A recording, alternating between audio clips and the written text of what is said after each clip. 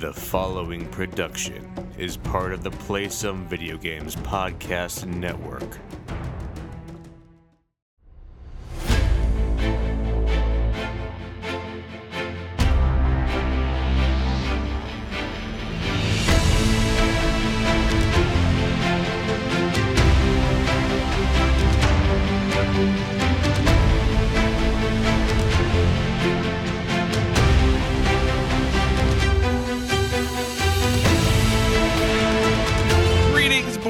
And welcome to Board with Video Games, the gaming podcast that strives for the right balance of coverage for games you play on your table and on your television.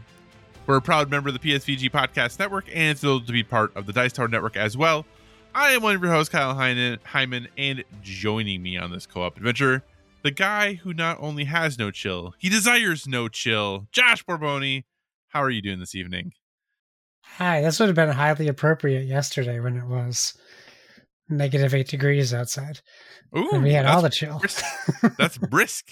And I certainly don't desire the chill. That is true. Well, Josh, it's nice to talk to you again. This is, listener, even though it is February, this is technically our January episode. Life happened multiple times along the way here.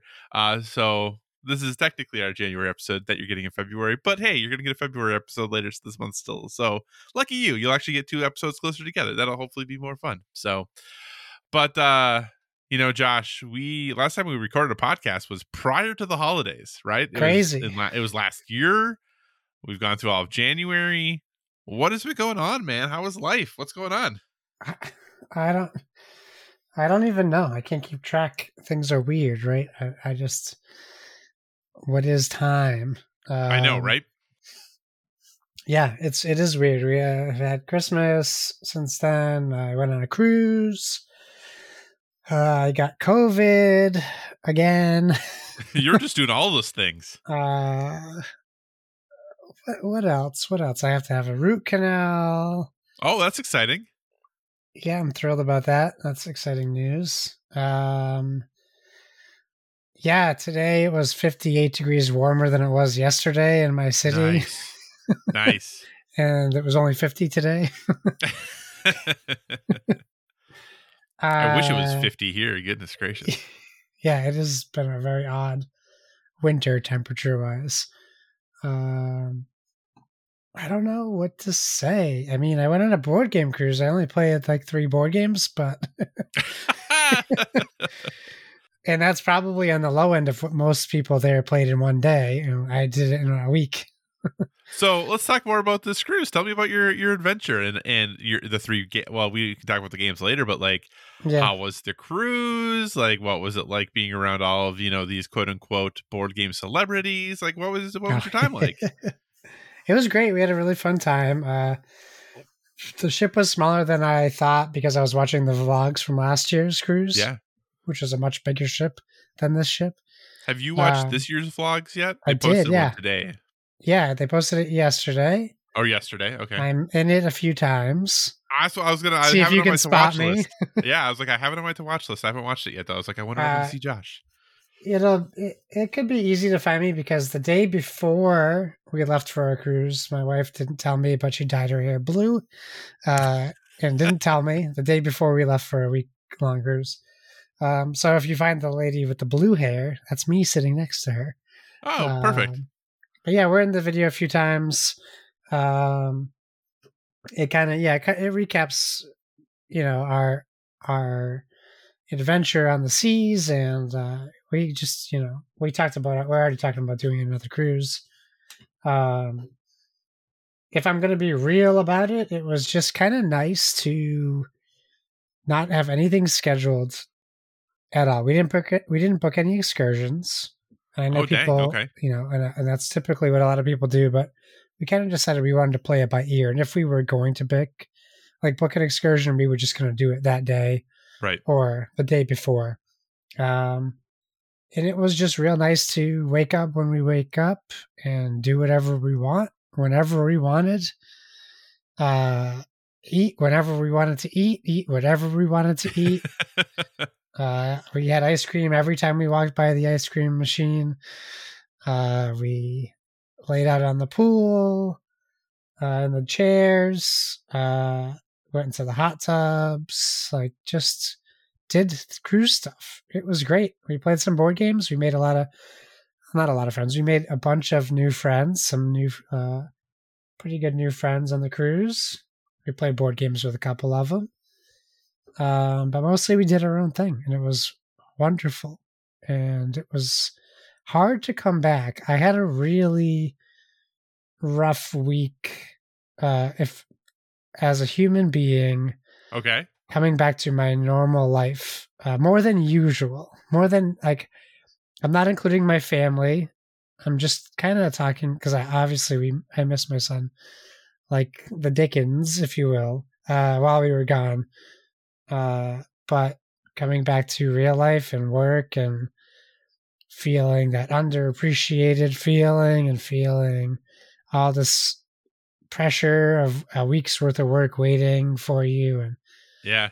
just it was more difficult than in my previous jobs, probably because my job is a little bit more in demand and high pressure than my past jobs. Yeah. But I had a real hard time with work life, and balancing that when we came back, because that's how much of a good time I had, just having no responsibilities and no worries. I had no allergies. My cats, no cat allergies. I could breathe every day. My noses weren't clogged. My eyes weren't itchy. Everything was just better. Minus family missing. Right. But it was great. It was a lot of fun. And whether you can do it with board games or not, I have always recommended cruises, and I continue to do that. And I can say my wife, she can't even be a passenger in a car anymore without getting car sick. Oof, yeah. Had no problems on the cruise ship at all. Oh, so for nice. people who have worries about seasickness, and there were a couple nights where it was a little bit more wobbly than normal, she still did fine. So, and obviously not everyone's like that. We did bring Dramamine just in case. Right. And one of the people we sat with, the girl from Denmark, she did get seasick one night, but she recovered just fine. Yeah, it was a blast. So, Josh, you go on a board game cruise, and you play 3 board games? Just as like in my real life, I have all these board games, and how many do I play? I know we should have done more, but honestly, it was, I don't know. It wasn't our priority. We knew it was there. It was an option, and It was our first cruise together. It was her first cruise as an adult. So there was just kind of just enough. There's enough for us to do to just want to also experience the cruise life. So, we played board games when we thought about it and wanted to. But it was, we could have done a different cruise, not a Dice Tower one, and been just as happy. Do you think in the future you would do a non-Dice Tower cruise instead of the Dice Tower cruise? If Dice Tower cruise cost more, I would do a regular cruise. Gotcha. But it was nice to not have to pack board games. Yeah. And having that huge library accessible to us was obviously very nice. I would say one of our biggest issues was like you had to check out a game from the library, and then the open areas where you could play, because the conference room was where all the games were, was usually full. Okay. You'd have to walk all the way across to the other end of the ship with the game, and then walk when you're done, walk it all the way back to check out another game, which is a minor inconvenience, but it was still an inconvenience. Right. Otherwise, like, yeah.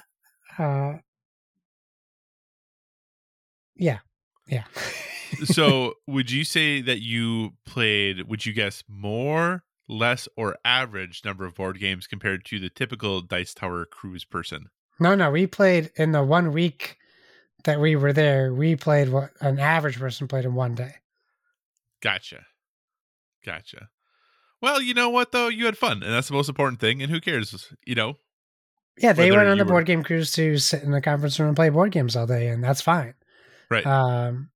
You could tell which one of us, the people on the deck getting sun, which one of us were Dice Tower people and which ones were not. And it was typically just us that were Dice Tower people out there for the most part.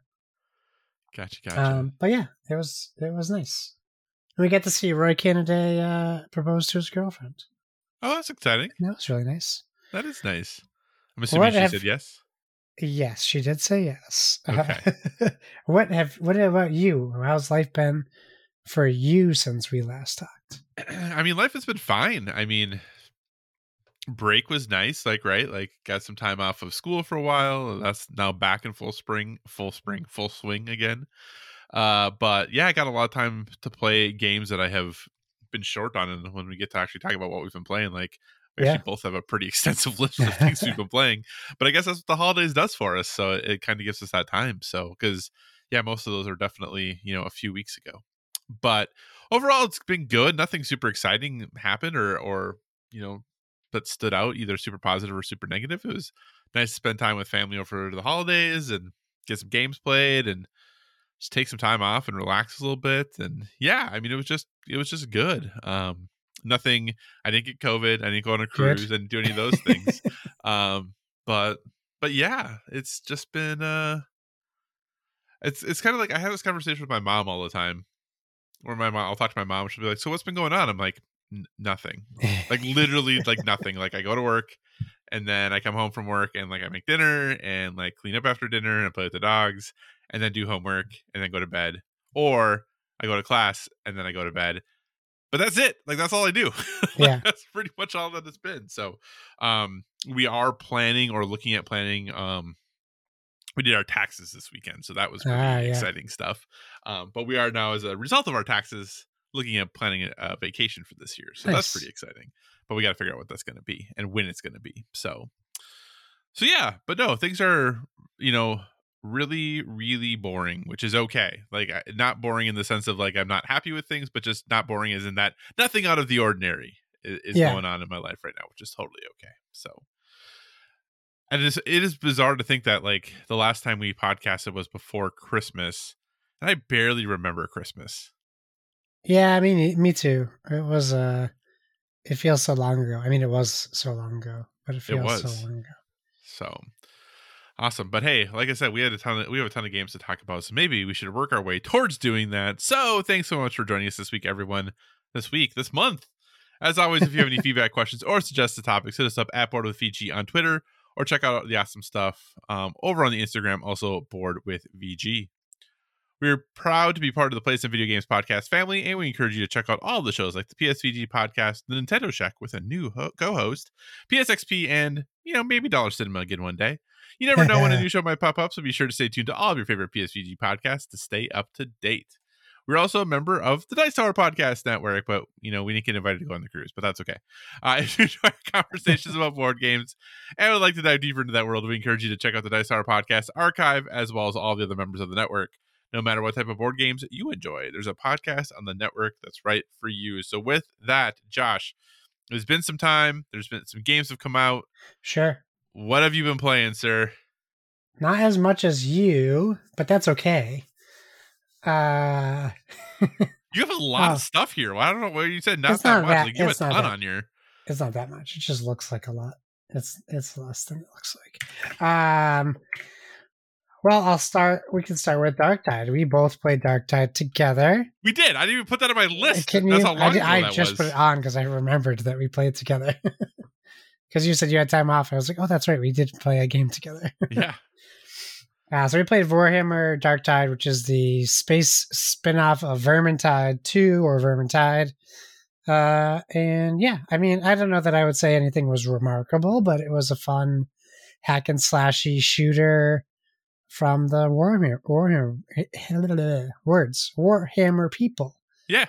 Kyle was the big giant tank dude. I was a little squirrely dude, and we killed a lot of bad guys, and I think we had fun doing it. Yeah.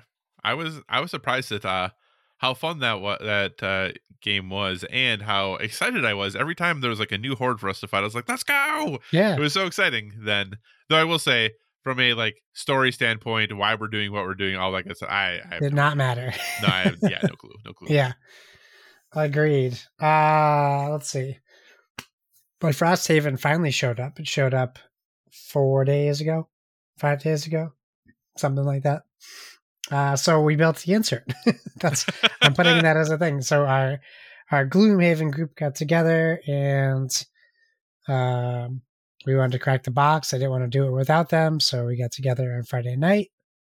We opened it up, and I got the Laser Ox cutout, which is very similar to the Broken Token. I would say not as good quality. There are definitely some issues, but maybe I broke a piece on accident because I wasn't putting it in the wrong spot. But it was fixed. It happens. Gotcha. But yeah, we picked our characters, and we have the 18th scheduled for our first run at Frosthaven. We only built the insert. We didn't even put the pieces into where they go. So we'll see if we actually play on the 18th or not. Or if you just put everything where it's supposed to go in the Yeah, insert it might now? just be putting things away. Unless I can convince, maybe I can go over my buddy's house one of the Friday nights before then and just pop the stuff out with him and put him in. We'll see. But that is happening soon.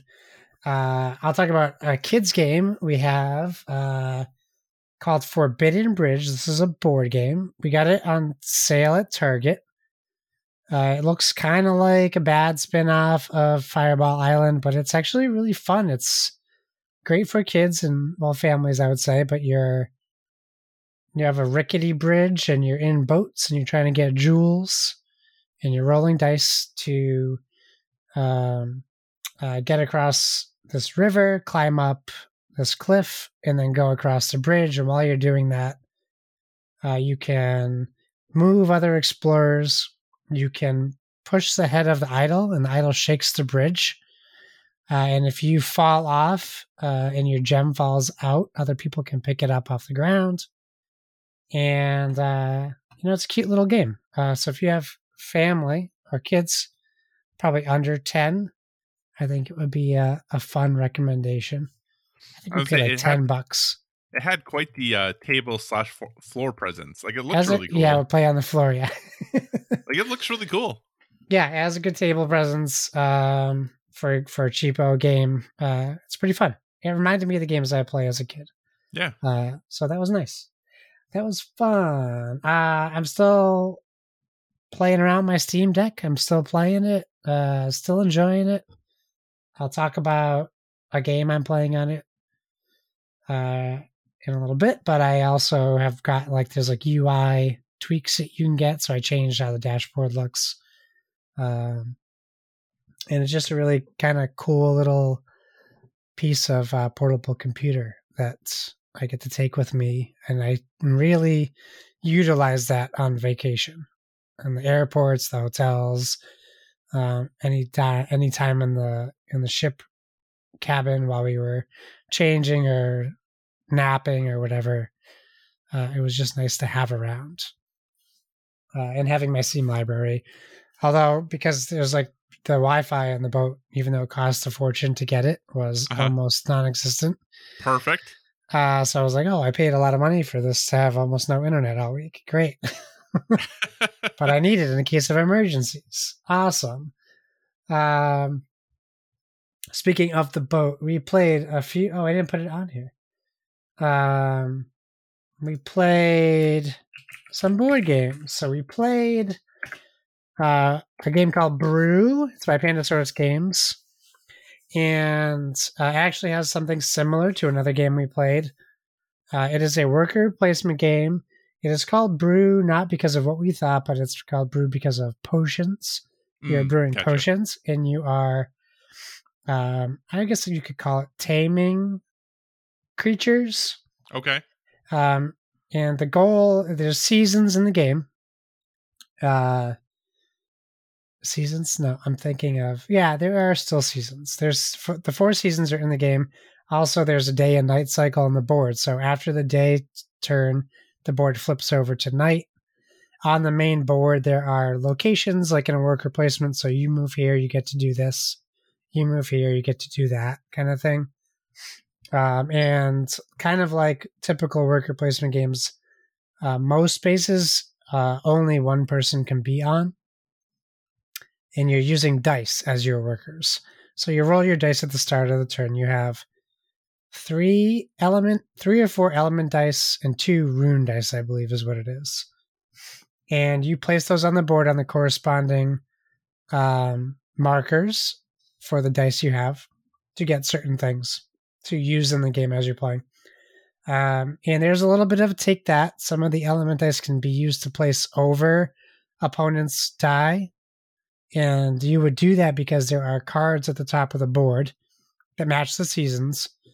And if you have the most die on, there's 4 of them at the top. If you have the majority dice or die on each of those boards, you get every card that you have the majority on. Ties go to nobody.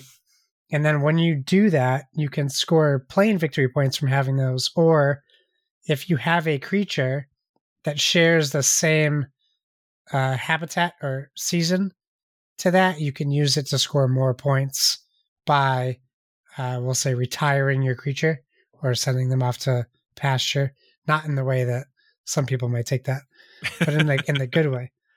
So there's a little bit of take that too. You can brew potions to use them for special abilities as well to help you do certain things as you play.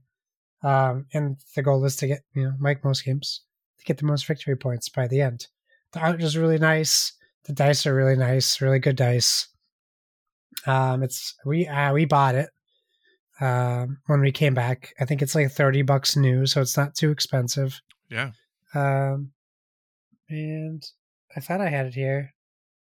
I wonder where I put that. Oh, it's in the shelf behind me. I put it in my shelf. What a shocker.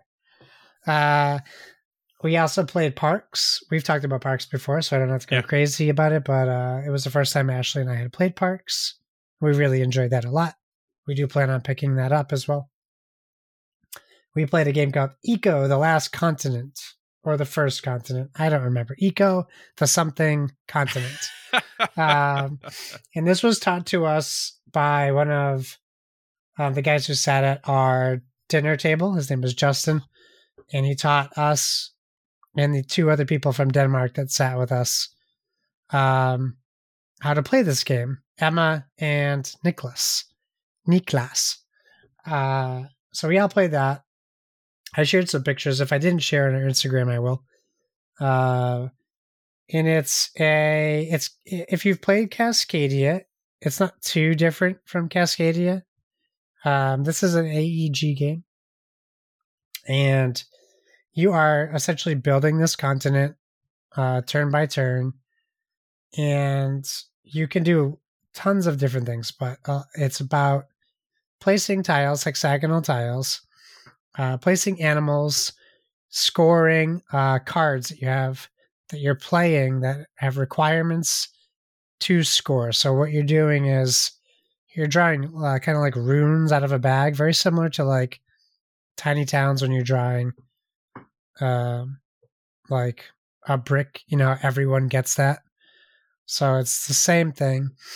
And you have to have cubes to place on your cards, these resource cubes, which you can choose to do as action during your turn. You have a little turn dial, and every time you don't do an action, you can turn your card. And there's 4 sides. 2 of those sides let you do a special ability, like play an extra card or draw a resource token as you play to give you a benefit for like missing out. Because sometimes someone might draw a resource that you can't use because your cards have the icons of the resources on them, so you could play those. So you're not always penalized for not being able to do that. And the more you play, it started off so tiny, and eventually it was taking up the whole table by the end of the game. It is a longer game than the other games we played, but it was fun. We decided this one we're not adding to the library, the Borboni library, but It was still fun to play, and I would play it again. Yeah, but I've I don't think heard we need it. mixed things about that game. Some people Yeah. really, really love it, and some people do not like it at all. So I could see it from both sides. It was fine overall. And then board game wise, finally, also on the cruise, we played Spill. And this came about because we had round robin dining on the cruise. So anyone could sit at any table they wanted, but we chose one table, and Ashley and I sat at that one table every night. So we would just let people come to us. We would get in first. We'd always usually be the first people seated. And then a couple of the people like Justin would come back and he'd be there waiting for us, which was funny. Excuse me. One night we sat next to a guy named Andrew and his wife, and to come to find out they own Foam Brain Games, which is one of the sponsors of the cruise, which was funny. And they didn't even mention it. They just talked about how they own a company and were sending their employees to Australia for a convention because they didn't want to fly to Australia to work the convention. We're like, okay. I would do that. And then one night, I think the 2 nights before the end, Eric Summers' wife came and sat at our table. We didn't know it was his wife until we started, being like good table guests and talking to each other and asking questions. Uh-huh. And she had mentioned to me, we were talking about games, and she had mentioned Rescue Polar Bears. And I was like, my buddy loves that game. He used to talk about it all the time, and he wanted me to play it. And I heard a game in that same kind of like eco friendly environment as the Spill, and she's texting Eric Summer because he's working the library at that time. Oh, gotcha. At the dinner time for that specific night. And she's like, she kind of like, it was awkward because there's still 4 other people at our table. Yeah. And she looked at me, and because we kind of hit it off, me and her, we just were having a good conversation. She's like, "Hey, what are you guys doing after dinner?" And I was like, "Oh, I don't think we have any plans." She's like, "Well, I think Eric checked out the Spill if you want to come play with us." So like, yeah, absolutely, we'll do that. So we played Spill. And Spill plays like Castle Panic and Pandemic had a baby in the ocean under an oil rig that is exploding and killing animals. And your goal is to rescue these sea creatures before they get covered in oil, or before you have any what we'll call spillouts, which are essentially the epidemic cards in Pandemic. Uh-huh. You can only reach a certain amount, but every game you play, you have different victory conditions, and they vary. You also have your characters are very similar to Pandemic characters, where they each have a special ability, and the goal is to work together to contain the spill and save these animals. So if that sounds like fun to anybody, I can tell you it's very difficult. We did lose, but we had a fun time playing it. I could recommend that one. I'll probably add it to the collection as well soon. And how was playing a game with Eric Summerer? It was really cool listening to him read the instructions to us and then talk and have normal conversation and make jokes. He's a really nice guy. His wife was really nice too. We had fun. It was a little surreal. Yeah. So I don't know that I was like fully present for everything, which I think proves to me, and I don't mean this as a slight to Eric, but like it just kind of proves to me that I could never hold my composure around any type of celebrity if I ever ran into one in real life. Because, yeah. Oh, and I like what you just added, because that game came up a lot in conversation. The game you added, well, the game at the end of your list. Oh, gotcha. Came up a lot on the cruise. Really? Yeah, which is very weird. So that is weird. Yeah. It's a game we're going to have to check out. What am I missing here? Okay, so a game I talked about in the past on early access on PC Game Pass is now out on Xbox Game Pass. It's called RoboQuest. And it is a roguelite first-person shooter. If you played Gunfire Reborn, like we've talked about in the past, it is not too similar to that, or even Hades. where you play as a robot from a girl who kind of puts you together. The story's pretty light, but you're going to go into this game and you get a different gun every time you start, and you can level up your character to have different perks. And as you progress through the levels, you find other guns. You can have 2 at a time, and you can find shields and dashes, and you can grind rails while you're shooting bad guys. It's a real fun time killer. Just like really quick levels. There are bosses. I haven't been able to beat any of the bosses yet, so I got to do some more leveling up. But if you like games similar to that, and you have Game Pass, I mean, you should try it because you have it already, technically. So why not? And the music's really good too, kind of like arcade-geddon music, like very arcadey and 80s, 90s synth. Gotcha. Pretty cool, pretty fun. A game that we discovered when I was thinking, so it was so cold Saturday, we didn't leave the house. So I was like, what can the 3 of us play? Is there a game I can play with my son? And my wife. 2 tough customers. So I went onto Game Pass and I looked at family and friend games, and I scrolled all the way down.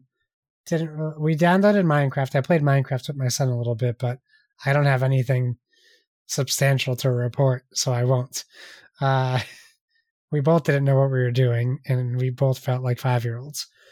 I was like, how do I craft things? What is happening? Why is this so difficult? I have stone and wood. Why can't I make an axe? We found Rubber Bandits, which is like a cross between Human Fall Flat and Gang Beasts. And if I really wish I recorded the sound of my child laughing continuously playing this game, even though he never scored any points. He didn't know. And it's essentially an arcadey. You can play local, which is what we did. Slapsticky beat 'em up game with there's a bunch of different mini games. I think there's maybe 12 different mini games, but sometimes they add special rules like weapons fall from the sky, or all characters have boxing gloves on. But you can do 3 things. You can jump. 4 things. So you can jump, you can grab, you can throw, and you can hit. And that's your buttons. A, B, and X. That's all you need. You can wear silly costumes. I was a banana. I was a hot dog. But the joy it brought to my son and then to us from the joy that he was having, we played it for so long, and it was so much fun. Great game if you have a 5-year-old at home. Okay. Shoot, I'm going on too long. You're fine. Quick. Dead Space remake. Kyle grabbed it, snagged it up for us. I've only put a couple hours in, but man, they really were like, we see Resident Evil remake, and we're gonna one up it a little bit. It really feels like a current gen game. They did such a great job with adding more camera angles and texture. Like everything is just like to the 11th notch. They did such a great job with it. The voice acting is, I think, different, better at least. So they must have had him re-record stuff. You get to see Isaac's face at the beginning a lot, which I don't remember from the first one. Maybe you do, but I don't think so. And yeah, it's scary. I was like, I already know this game. It's not scary. They did a great job at recreating what the first game captured.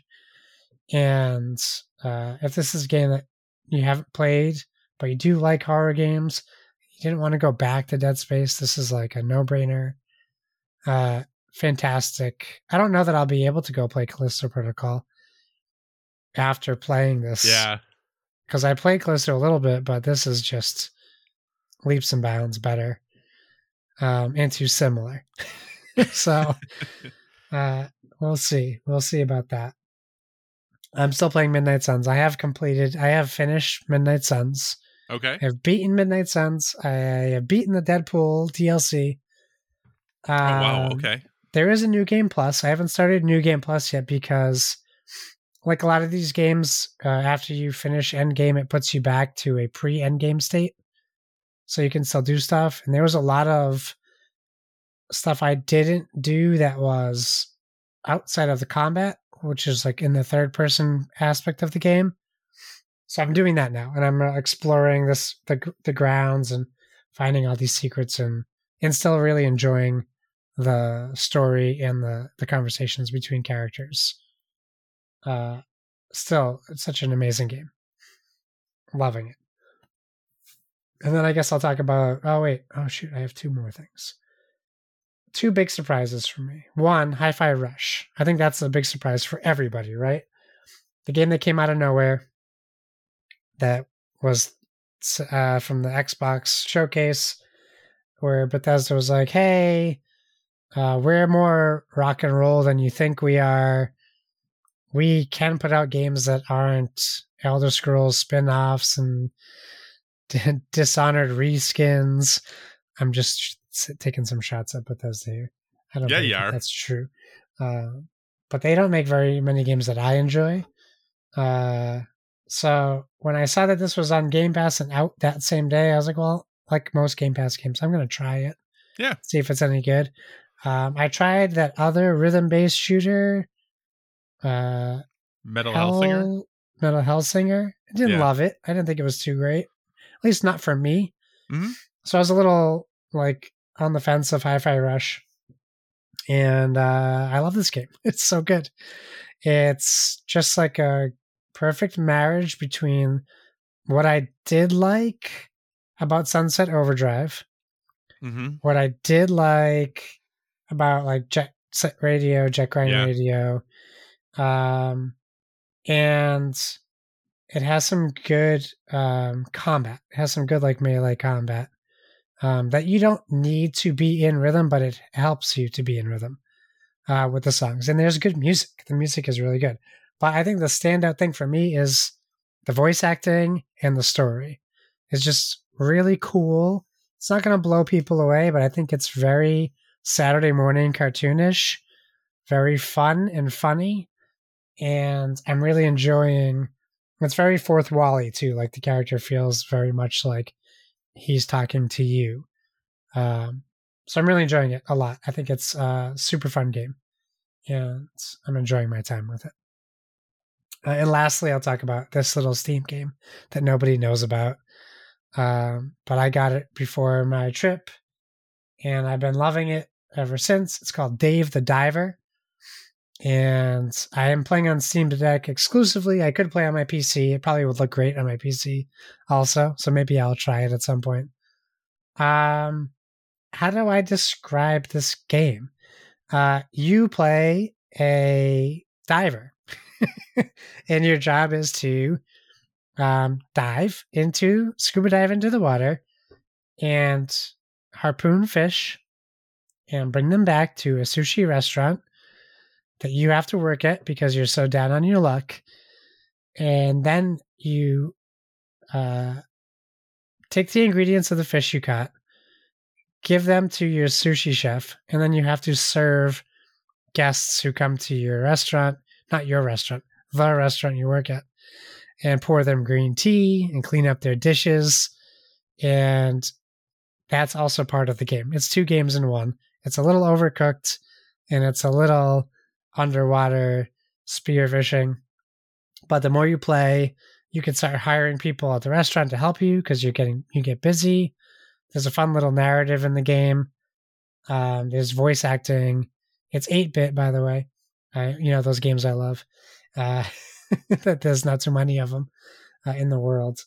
And then as you're playing the diving portion, you're starting to uncover this secret about this ancient race of sea people in what they call the Big Blue Hole, which changes every time you go in. So that also has a little bit of a rogue-like atmosphere to it. Yeah. Where it's not always the same fish. Sharks can show up, great whites, In fact, the first time you see a tiger shark, it's so big compared to you. I thought it was a great white, because they just do a good job at like the scale of what a shark would look like if you approached it underwater. Super fun game, really chill. You could just kind of sit down and play 1 or 2 dives, and then a night cooking at the sushi place, and then put it down and pick it back up and continue your story. Just really addicting, a lot of fun, and just a fun time. Yeah, I've actually heard really, really good things about that game. So yeah, it's great. One of the other podcasts I listened to was talking about it. It might have been back in December. I don't quite remember. Maybe January. But they were singing its praises as well and saying it was quite a surprisingly good time for playing Dave the Diver. So it seems really like it would be a good fit for Steam Deck too. It's great on the Steam Deck. I really, it has full controller support, which is nice because not every Steam Deck game does. Yeah. Well, not every Steam game does, but you can play it on Steam Deck. But yeah, it's great. Cool. I love it. Anything else you've been playing you want to talk about? Maybe, but I mean, that's too much. I already talked enough. No, that's fine. That's what we're here to do, is talk about what we've been playing. I'm excited for your list. Well, let's see. I'm actually really interested in this game I put at the end, but we'll get to that when I get to the end, I guess. So from a video game perspective, what have I been playing? I finished up God of War Ragnarok, including getting the platinum. So, beat all the tough people to beat and did all of that fun stuff. So that was great. Had I had to do my top 10 of last year now, maybe God of War would have been number 1 at this point now. I don't know. It was really good. I really enjoyed it. I didn't platinum the first one, but I platinumed this one. So there we go. Had a great time with it. But then after I finished God of War Ragnarok, I was like, okay, what do I want to play next? I got some time until some bigger games come out that I'm looking forward to. Let's finally play this game that Josh was like, hey, we're going to do something on the podcast about this. I was like, okay. Yeah. So I finally picked up Cyberpunk 2077. I shouldn't say pick up. I've had it. I've owned it for a very long time. You've had it for a while. Yeah. Finally played Cyberpunk 2077. And yeah, it's okay. I don't mind it. I'm not super in love with it. I also am not like a big Witcher fan, and obviously they're very different games, but I said just to be like, I'm not a big CD Projekt fan in the past. Like I've never really gotten into their stuff. I enjoy what I've played of it. I've probably only about 4 or 5 hours into it. The world is pretty cool. Like my character is really interesting, but so far, like I just don't kind of care about what's happening in the world, or like what any of my like missions are so far.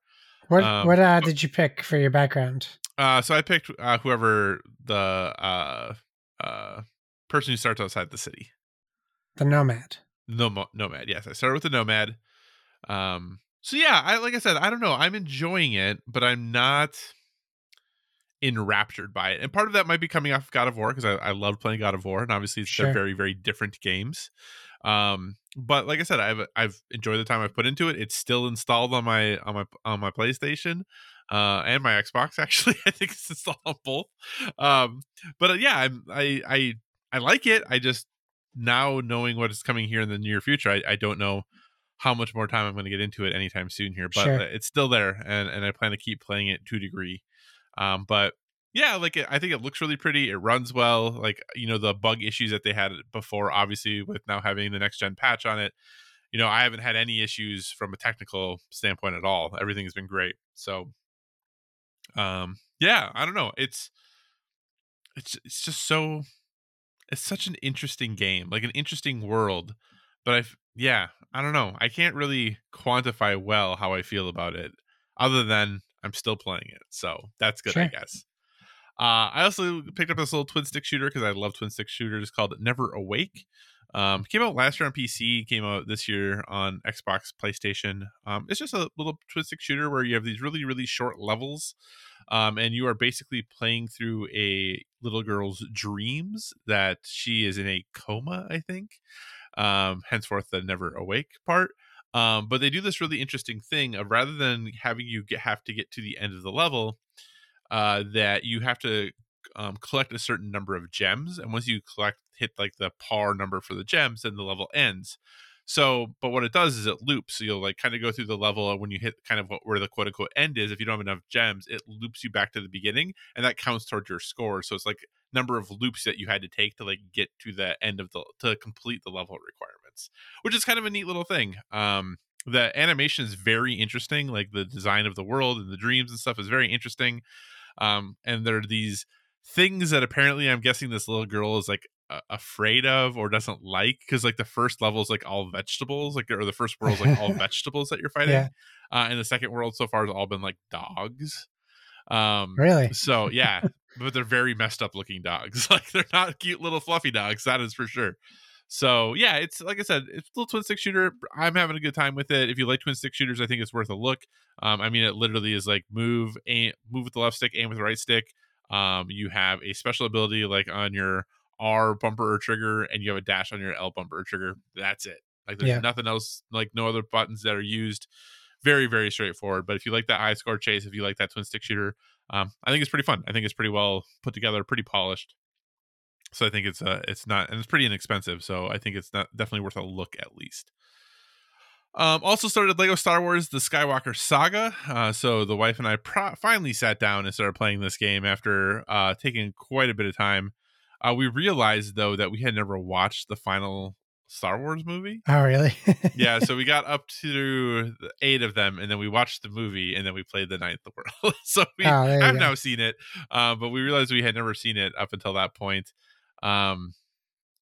Yeah, that movie's something else. Anyway, so yeah, it's a really good Lego game. So if you like Lego games, I do like playing these games co-op. I think they're a good time. They're not too tough, but they are just kind of fun time to run around. There's a lot of stuff in this game, tons of worlds, tons of bricks to get, tons of characters to collect. Like you can very early on in the game unlock like a lot of the trackers that like show you where things are, and when you turn them on, your screen is just like, I mean, it is just littered with dots of like where things, and you're just like, oh my goodness gracious. So, but they also have a pretty deep and robust leveling system, so that you are like leveling up like your powers and your abilities and your life and how much damage you do, and how fast you build now is based off of leveling up rather than just turning on bricks and things like that, like it's been in the past ones.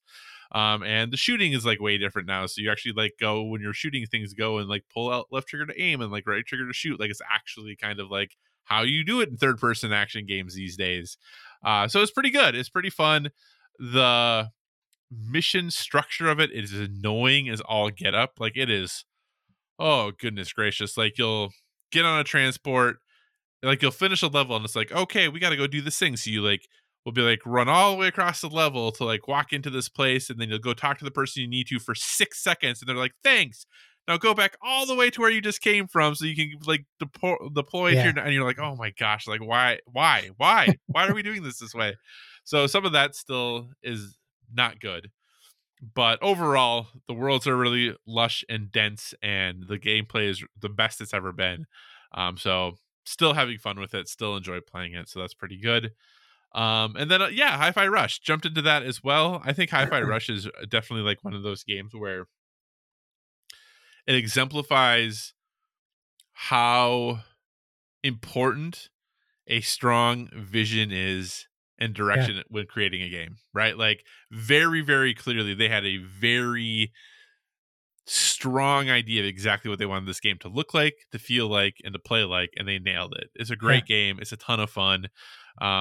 It really just shows that like art direction is super meaningful to make an engaging game. Like you don't have to just have like the most realistic characters. Like having really, really well thought out art direction makes a huge difference in a game. And I don't know that I've ever played a game. Maybe this is going to be a little bit this might be a little overwrought and overdone, but very rarely have I played a game where all the elements of the game feel right. Like how you're moving through the world that you're in, how everything is moving in the world. Like it all just feels like this really cohesive vision for what this thing is. And that they're very intentional with what they're doing. Every placement of every item is on purpose, like the location, like the music, like everything is just super thoughtfully done. And it's, for a studio whose previous games were Ghostwire Tokyo and then the Evil Within games, like Yeah. it's pretty impressive that this is the game that they came out with. So big props to them. Hi-Fi Rush is great. It's a ton of fun. And yeah, if you aren't playing it, you should be playing it. And I know that rhythm is going to throw some people off, but as Josh talked about, like, it doesn't matter because you're going to hit on the rhythm whether you hit it there or not. The game automatically does everything on rhythm. Yeah. You just get bonuses if you do it well, so which is nice. And I think that's like the big thing that other games who have tried to do this haven't quite hit as well. So like they will still sometimes like give you the bonus if you hit the rhythm well, but they don't have you still do everything on the rhythm. So if you lose it, it's hard to get it back. Whereas this, if you like lose it for a second, just stop. All you have to do is just stop, right? And then you're like, oh, boom, I can pick it up again, and it's no problem at all. So yeah, Hi-Fi Rush, super easy, recommend. It's great. I think one of those games that I feel like people are still definitely gonna be talking about at the end of the year. Oh yeah. I also got my DualSense Edge controller. You did. So PlayStation's foray into a first party Elite, if you want to, controller. And if you go into our Discord, anyone who ordered this is apparently an idiot. But I think as far as the quality of it's a great controller. It's a really, really good controller. The build quality of it is honestly as good at, like, I have an Elite. The build quality is as good as the Elite is. The one thing I actually like better, I shouldn't say better about it, but the one thing I do enjoy about it is there's only one set of paddles on the back, like one on each side. The Elite has two sets on each side, which is great if that's what you do. I always take one of those out though. I only ever play with one back paddle on each side. I never play with both. So for me, how I like to play it, it fits that already. And the nice thing about what they do is they give you both a paddle and a button for each side. So you can decide, do you like the paddle fit better? Do you like the button fit better? And they feel very different when you play them both. They really do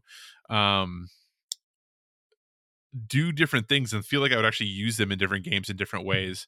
And they did some really smart things about they have these like function buttons like on the front of the controller now, where if you hold like down the right one and then use the D-pad, you can like adjust the audio in your headset like immediately. So you can like turn it up, turn it down, adjust the fade for in-game versus chat and all that stuff. And then on the left function button and you hit the face buttons, you can switch the profiles for what the back buttons do. Oh, so nice. Like it's really, really nice. It's like a really simple way to like adjust audio easily, to adjust the profile easily without having to, you don't have to flip any buttons or like find, it just is a really kind of intuitive design to make that happen. So I'm really happy with it. Like as far as an Elite controller or that more advanced controller goes, like it's really solid. I know some people complain about the battery life. I wish I had that as a problem. My gaming sessions are never more than like 2 hours, like ever. So for me, it's not a huge deal, but I can understand if you're someone who is a big gamer, how that would be potentially a problem for you. What I will say though, that they anticipated that, and they have a braided cable that's part of the package. It's a 9-foot braided cable, Josh. Oh wow, nice. Yeah, so like I can actually, if I wanted to, sit on my couch and play plugged in. Yeah. So I think they anticipated that was potentially going to be an issue. Now, and there are some people, especially when you get into controllers like this, that prefer to play plugged in anyway because of latency. So, and it's actually kind of neat that they have a lock that you can like run the cable through so that it accidentally doesn't disconnect if you're playing that way, which is nice. Kind of neat. Yeah. So they thought a lot of things. Like I said, all jokes aside, like from the quality of controller, build quality, it's a great controller. Like I really, really like it. It's definitely better than my Scuff that I have for my PS5. Yeah. So I have that one now. So I guess theoretically, if I ever run out of battery, like I could switch to my Scuff if I needed to.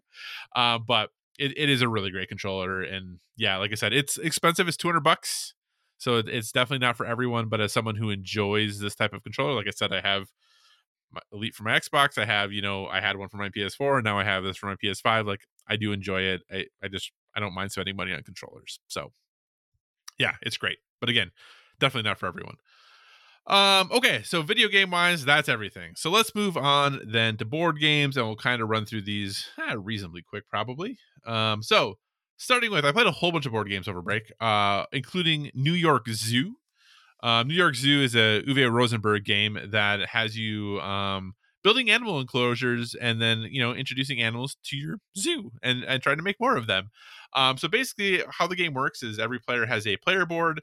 And then on your turn in the center of the table, there's like this there's this strip that is like the New York Zoo.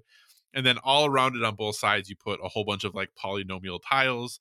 And then there's also animals that are there. So if you like land on the animal spaces, you take those animals and you put them into enclosures that you have in your zoo. And if you choose to instead land on a polynomial tile, you pick up the top tile and add it as an enclosure to your zoo. And that's really all you're doing. You move between 1 to 3 spaces. So it's really just deciding, am I going to, land and take some animals, or am I going to land and take some polynomials to like build out my zoo enclosures? In addition to, as you're moving, every once in a while you will pass a breeding spot. And if you pass the breeding spot for penguins, anyone who has at least 2 penguins in the same enclosure, those penguins are going to breed and you're going to add a third. The reason that that's important is once you completely fill an enclosure, you can clear the enclosure except for one of the animals, and then you can get like a special attraction that you add to your zoo. And really the goal is just to fill up all the space on your board. It's pretty great. It's a pretty light game. It's pretty easy to teach. It is really nice that it kind of is pretty flexible. It plays 1 to 5 players. It played really well at 2. It played really well at 4 and 5. I think probably 3 or 4 would be the sweet spot for the game. Yeah.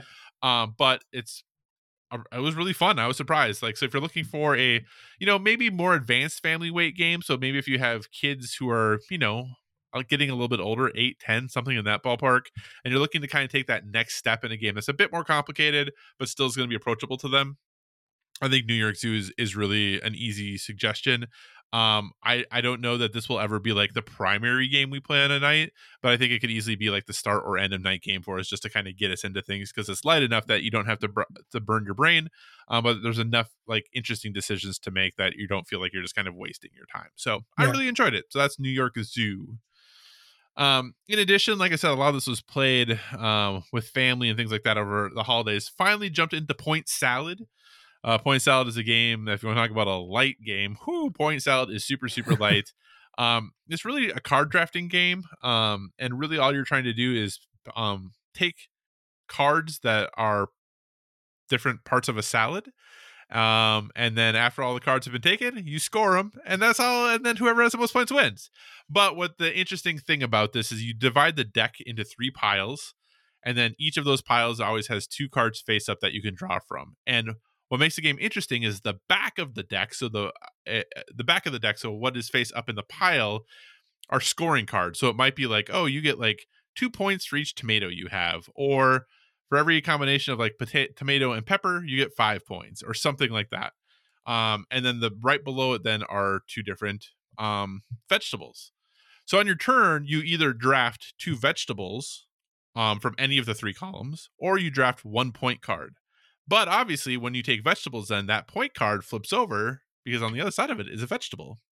So it's always like trying to think of like, okay, there's that point card that's up. I really want that point card. Is that point card possibly ever going to get to me? No, it's not. Like, and it's really trying to figure out like, when do I want to take points? When do I want to take vegetables? But also some of the point cards, you earn negative points for certain vegetables. So it's like trying to kind of balance that all out. Take the cards that are going to be most interesting or most high scoring for you.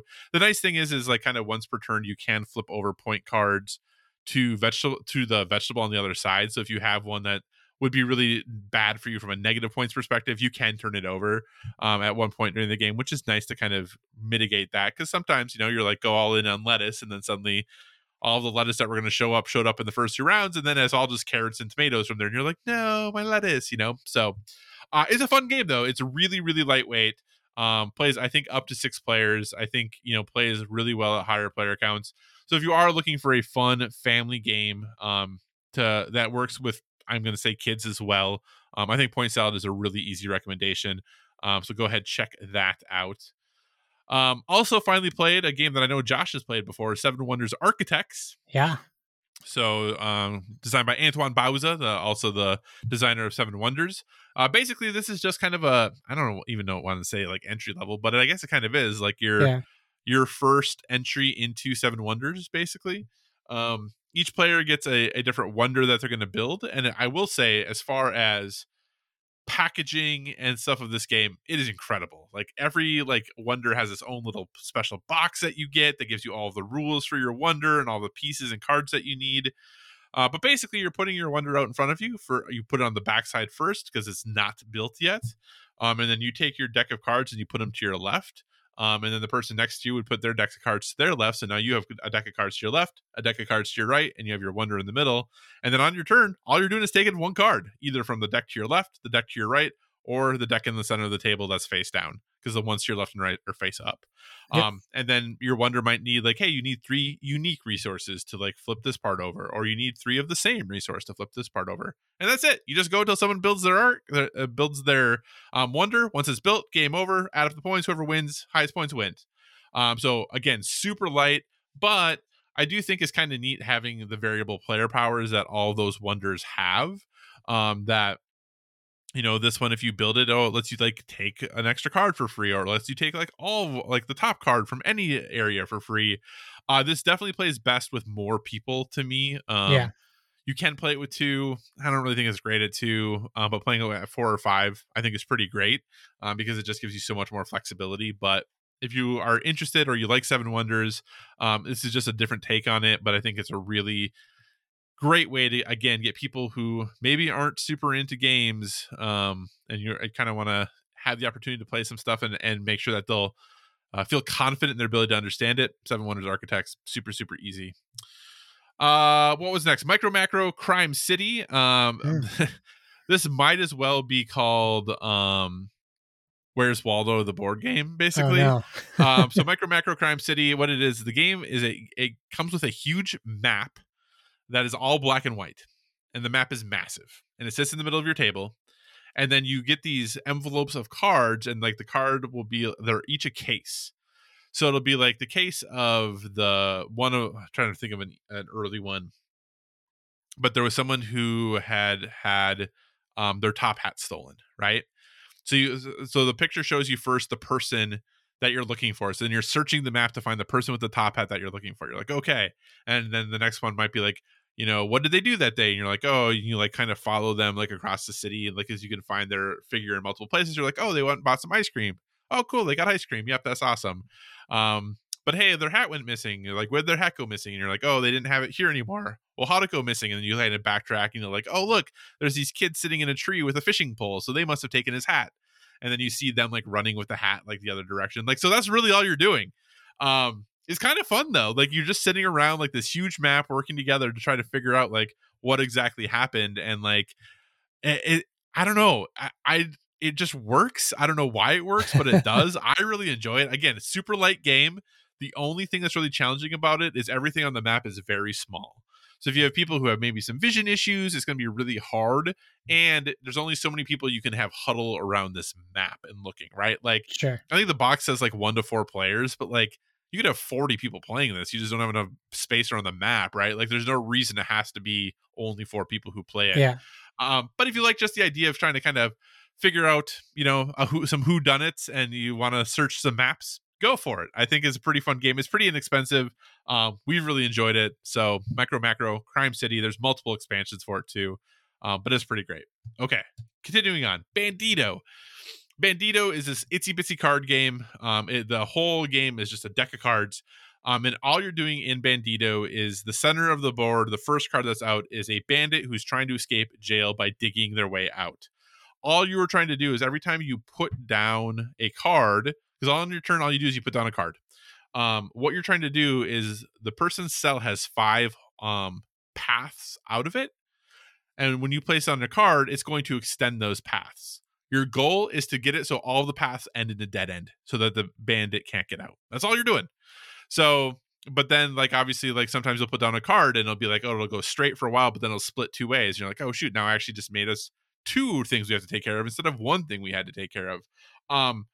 We have had games where we never were able to win. We played every single card in the game and we were never able to close off all of like the routes. We have had games that we have won after placing 7 cards. Yeah. Like it really is like kind of both sides of like quickness and complexity. Like sometimes it's really, really quick. Sometimes you're like, we're just never going to make this happen. So it's a really light game. It's pretty fun. I think it's an easy game if you're looking for something to bring with you, like on vacation. Like I think it would work, but it does like take up a pretty ridiculous amount of table space. So it's not one of those that maybe you're going to want to bring a restaurant with you or something like that. But if you are like on vacation and have time, like where you're just sitting around having drinks with people, something that you could really easily play. So that's Bandido. And then finally, as I am wrapping up all the games I've been playing, goodness gracious, there's so many of them. There's a game called Project L. This is an abstract strategy game that really all you're trying to do is build or fill out these tile shapes. So what you're basically doing on your turn is you start with little plastic pieces that are like the shape of like an L and like a little square, and then you start with like these cards that have recessed shapes in them. And it's like, how do you put together all the pieces you have to fill in the shapes? And then once you have filled in all the shapes on your card, you clear the pieces off and then either get points and or an additional piece. So on your turn, you're just either taking more cards to fill in, or you're potentially like moving your pieces from your kind of supply onto the cards that you have to try to fill them in. There's like a stack of really more advanced cards. Once that stack runs out, you just add up your total points. Like I said, completing the puzzles gives you points. You add up your total points, highest points wins. I had never heard of this game until like early December. And I think I saw the brothers Murph talking about it. I was like, that looks sweet. Yeah. We had to import it from England because that was the only way to get it. Yeah. But it's great. It's pretty cool. I really have enjoyed our time with it. It's a really, especially if you like have played Tetris at all, like you're gonna feel right at home with it because it is a lot of like Tetris shape. All the pieces for the most part are Tetris shaped, whether they be a line, the L, the square. Like that's what most of them are. But then yeah, you're just trying to fill in these crazy shapes on these cards with the pieces you have, and it's a really good time. I really enjoy it. If you can find it, I recommend it. Like I said, it's called Project L. Plays 1 to 4 players. Pretty light overall. Easy to learn. But a great time. So was that the game you were talking about that I had just added? Yeah. Apparently, there's a thing called the Ghost expansion, which makes the game 10 times better. Oh. I guess there's a 5th player expansion as well. I just can't find it to buy it anywhere, at least at an affordable price. So it is on my list after multiple people talked about it last on the cruise and really made it sound very appealing. So I do want to get this game. Project L Ghost Piece. Interesting. Yeah, we ordered it from Amazon, but it ended up coming from England. Like it got like we ordered it from Amazon, and then all of a sudden like we got a notification that's like, oh yeah, it's been delayed because it's shipping from England now. I was like, oh okay. So it took us like 3 weeks to get it from the time we ordered it, but yeah, it's a pretty neat game. I really enjoy it. So, but that I think is everything I have been playing. Now that we're well over an hour into the show, look at us go, Josh. We're crushing this. Let's talk about some topics. Let's talk about some things related to the board game world. Obviously, Josh, I put a number of stories on here. Yeah. Feel free to jump in. Any stories in specific that kind of jumps out to you, something you would like to talk about? Well, we can talk about this first story because I have it and I've already played it on Steam. Unmatched is getting a official digital version. It is in early access. It's been on early access for maybe 6 months or so on Steam. And yeah, I have it. I've been playing it. I have it on my Steam Deck as well. And this is a board game I've talked about a lot because I really enjoy it a lot. Yeah. And I mean, the digital game doesn't have all the characters, but you know what it does have? Or it's going to have? It's going to have skins, outfits for the characters, so you can actually kind of digitize your look a little bit that you can't do that in the board game, at least not for free. Although I shouldn't say it's going to be for free. It might cost money. Who knows? But I bought this in early access because I really was just so curious how it was going to play digitally. I mean, it looks like, the official release is February 28th. but it is available in early access if you have that want to play that on Steam. And they did announce there will be some DLC that comes out in March that will include Bigfoot. And what else? Sorry, I'm blank now. And Robin Hood. It's funny because I just have all these characters, so I just feel it's weird that they're like Right. DLC for a game now. Because it comes with the base set. I think it has Medusa, King Arthur, Alice, and it probably says here, but I'm just going off of memory. Who that? Sinbad, maybe? Who was the fourth character? It might be Sinbad. I don't recall. But yeah, it's $20 now if you want to get it in early access. And then they will be selling a DLC as well. But I think it looks like it's just coming to Steam. Do you have any interest in playing this digitally? Because either you don't want to try to collect all these, or if you don't think the partner would like this style of game. Yeah, I mean, I think that's where ultimately I think if I'm going to play this, Steam is likely where I'm going to play it, because I don't think the partner really wants to play Unmatched. I've brought it up before and have gotten very little to no traction on that. So I do think that this is going to probably be the best way for me to ever play it. But then I also think about how much time do I have in general to play games right now, and how would I ever actually get this played? I mean, heck, Marvel Snap has the ability to challenge people now, and I have still challenged no one. Oh yeah, we got to play against each other. I know. So this is cool. It definitely has piqued my interest as far as playing Unmatched, because I do want to play the game. I'm very interested in it. And this seems the best way to get it, and be able to play it by myself, and also not add more and more and more and more games to my collection, because obviously if I get just one of the games, I'm gonna have to get all the other people too. That's just the way that goes. Oh yeah. Oh no, I hear you. It does look like it's gonna come. It's coming to PC, Mac, Android, and Switch. Oh, well, there we go. So let's see how much it is on Android. Maybe. Do you have an iPhone? I have an iPhone. Yeah. Ugh. Oh, it says Mac, not iPhone, so it's not iOS. So you can't play it on your phone, but I can play it on my phone. So yeah, congratulations. Thanks. Well, actually, with the amount of game, like, it's much easier to play a game like this on my phone too, especially if a match isn't too long. I'll tell you what, though, those Marvel Snap matches, they're long. I was gonna say, I don't totally I read the rules for how it works. I'm like, I don't know if I totally understand it. So I could have used this. I could have talked about this in our games that we're playing. So essentially, when you're doing this is just against friends, so you're not gaining anything.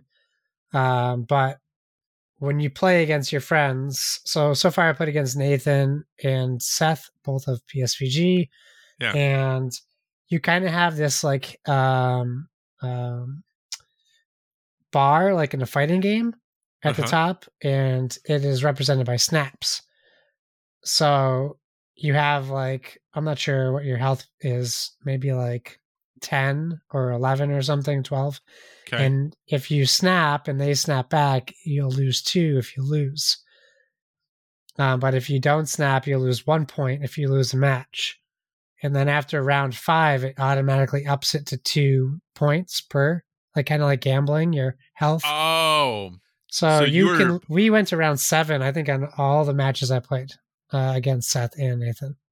Gotcha. Okay, so this is what I didn't understand, so basically instead of just doing one-off games against each other, you are playing a series, basically as a way to kind of manage a series of games. Yep, and it works great. I think it does, it helps you focus on that person's deck.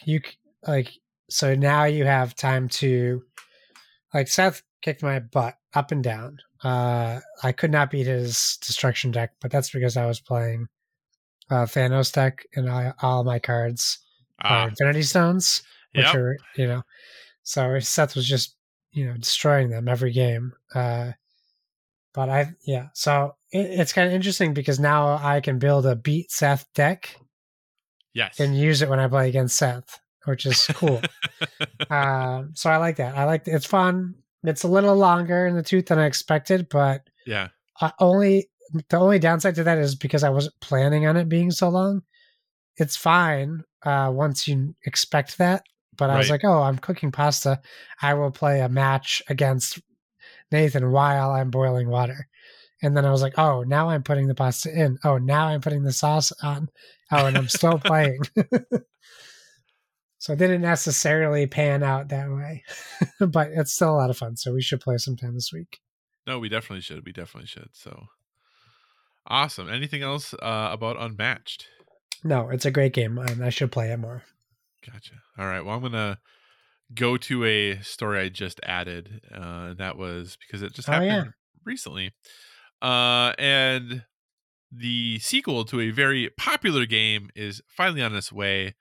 That is Jamie Stegmaier and the folks at Stonemaier Games are bringing out a new game called Expeditions, which is the sequel to Scythe. Scythe, one of those games that was one of the. It was an early Kickstarter success story. Like, it was one of the first games I think that really, really got big from Kickstarter, and happens to be a great game as well. So finally, after many years and many people asking, we are getting a new standalone sequel to Scythe called Expeditions. But it is a very, very different game. It is like a card. I don't want to say drafting, but it is a game that is very focused on card play and kind of this really unique building of this world out in front of you. It's pretty cool looking. It's a little expensive potentially. I don't know. But usually Stonemaier Games usually gives you a good deal for what's in the box. So, but yeah, so it's an engine building game that just has you kind of going on these expeditions and trying to build the best, most robust expedition that you can. Josh, I know, Stonemaier Games overall is a company that we enjoy. We like most of their games. What are your thoughts on Expeditions? Is this something you're interested in? Like, what are you thinking? I watched a trailer with my wife just to see if it grabbed her interest. I don't know that the trailer did a great job. Little kind of like not great voice acting over like thing. It was fine. I'm more interested in it than Scythe because it doesn't seem like it's just going to be as big of a game as far as like time to learn and time to play, dedication to it.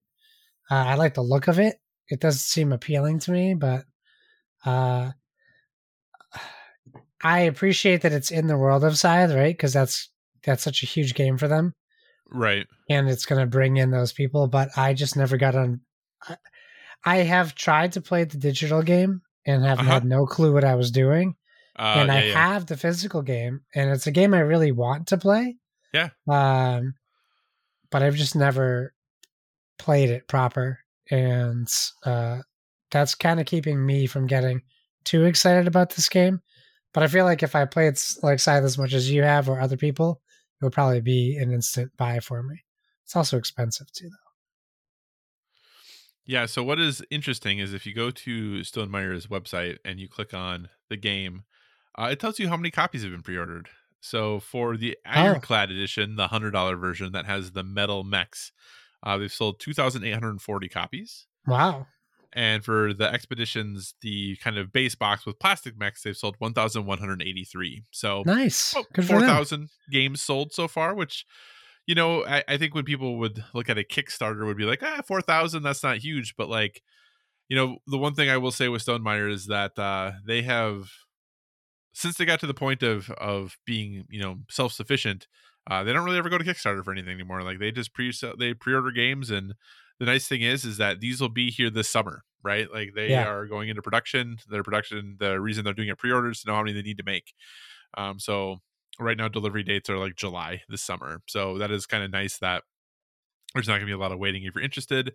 I don't know if I'm gonna get this. I want to. I just have so many darn games that it's tough. And because I'm a sucker, I'd probably want to buy the $99 edition rather than the $69 edition. So we'll see. I have some time to pre-order still. I'm interested. I do. The one thing is nice about Stonemaier as well is they tend to roll out like more information about the game throughout the month of February.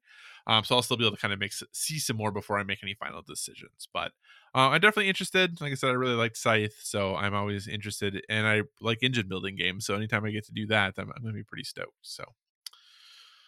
All right. Anything else you want to say about that, Josh, or any other topics you want to jump to in the board game world? Well, no, I don't have anything to say about that. I did want a quick shout out to Travis Hancock at Facade Games, because for anyone familiar with the like Tortuga and Salem board games, they're like the little spined book games. They do have a new game out currently on Kickstarter called Hollywood 1947, which is a movie-making game of strategy and deception. I'm backing it because I love movies and it seems really cool, but I know like this has, between my friends and our listeners, has a pretty good following for these particular games. Yeah, for sure. So check that out. There's 10 days left to go in that Kickstarter, and they crushed their goal. But I have to talk about this because I wouldn't be me if I didn't talk about Villainous. Yeah. We not too long ago, maybe a week or two ago, we got the announcement, and it's already showing up at some reviewers' houses for the next Marvel Villainous expansion. I did get Venom Marvel Villainous expansion for Christmas, which I haven't been able to play yet, but that was their standalone. Okay. That was their standalone edition, which was weird. I'll give them that. But you know, it is what it is. I'm not going to give them too much criticism. They might have charged a little bit too much for it. So our next Marvel Villainous ties into probably some very important Marvel past and present storylines if you're into the MCU. We're adding 3 new villains. We're adding Dr. Octopus, Titania, and Kang the Conqueror. So you got Doc Ock from the past, the newest Spider-Man. You have Titania from the She-Hulk series. And you have Kang the Conqueror, who is essentially going to be in every Marvel show and movie slated for the next 2 years. So prepare yourself for Kang the Conqueror. He's the new Thanos. I don't know that there's too much more that we have to talk about for this expansion. But it does add 3 new ways to win, with Dr. Octopus having to defeat Spider-Man, etc. They all have different, win conditions, which is always the most interesting part of Villainous, is how you're tasked to defeat the heroes, which I always appreciate. Still think it's great. And it looks like it came out 2 days ago for us, February 3rd. Well, actually, nice. That's when you could pre-order it. So maybe it's not February 3rd. Maybe I should read the stories I talk about. So Josh, but you could pre-order it as of 2 days ago. You seem like to pretty regularly get these expansions when they come out. Have you played do you think about whether you're actually going to play them, or is it just kind of automatic that you pick them up? It's both. It's collecting and wanting to play, right? The want has to be there, right? I'm not. There's plenty of games with expansions that I would like to have to complete the game, but the want isn't always there. In fact, there's a lot of games that I don't even want the expansions for because I just think the game is good without them. And it gets more complicated with expansions. I was just looking at my Everdell box, and I was like, that I got from Kickstarter, the giant box that puts everything. And it also came with 2 new expansions. And I'm like, do I need these? Or did I just get them to have them? Right. And I think sometimes that happens too. I think Everdell is complicated enough on its own. Do I have to have 2 new expansions plus the 1, 2, 3 I already have next to me? Do I need 5 expansions? to play Everdell? 2 players? No. Right. This isn't Yeah. like, and now I'm going to put them all together, which is breaking the rule that I have said after Ascension, where I want to keep the expansions separate. I'm Right. like, oh, I bought this box to put them all together.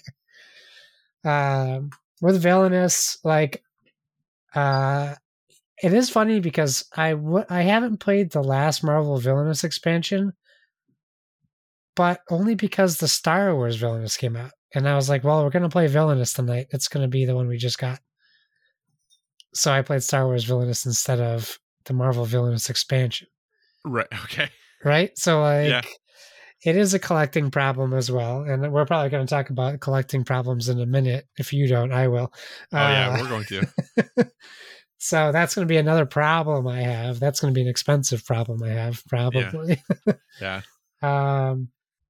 So we talked about it too. Like, this is going to be the year of probably almost no Kickstarters unless something like really, really gets me interested. And it's going to be about playing the games that I haven't played and getting rid of the games that don't beg for a second play, if that makes sense. Would. But Villainous will always hold that because it's teachable. Uh-huh. There's so many characters that it plays different every time. And it's it hits a wide scope of players. Like the interests align to more general gaming. If any of what I just said makes sense to you, it didn't come out the way I would like to say it, but it has a broader reach to people. Like, hey, want to play a board game? Maybe. How about Disney? Oh yeah, okay, yeah. Or how about Marvel? Yeah, okay, cool. Or Star Wars. Like, those are like the games that are more like, do I get rid of all my Star Wars Destiny cards this year? Maybe, but probably not. Right. Speaking of games, Josh, that you haven't gotten into that you could get into. What? I just had that conversation on the boat so many times about have you played this game? I have it. I have it, but we have never played it. And they're like, really? You have Foundations of Rome and you haven't played it? And I'm like, yeah, I know. And I'm friends with Emerson Matsuchi. No big deal. No big deal. How about whoa, I don't know why my voice just cracked there. Puberty, it happens. Any interest in jumping into this Marvel United multiverses or multiverse? Oh, there was a brief moment of interest, and then I saw you could get Marvel United for $9 on Amazon. Yeah. Base game. So I was like, oh, I'll just wait and get the base version of it to add to my collection. Yeah. It's funny because I'm reading like all the stretch goals included and like looking at the hero. I'm like, I don't know who any of these people are. Oh, I probably know who all of them are. Because all the stretch goals included the heroes: Corsair, Black Knight, Chode. Black Knight is Cat Harrington from the end of Eternals. Gotcha. Kit Songbird, Harington, not Cat Harrington. Yeah, Songbird. Yeah, Songbird's great. Hepzibah, Cyborg Spider-Man, Patriot. Well, I know who that is. Remember, this is multiverse, so they're not current. Like they're like versions of the characters you know. Oh, so who's Hepzibah? Who's that a version of? I would have to look at who these people. They have like cat-looking ears, maybe, and a tail, or a fox ears and a tail. Raza, M, Cypher, Chamber. M is a big one.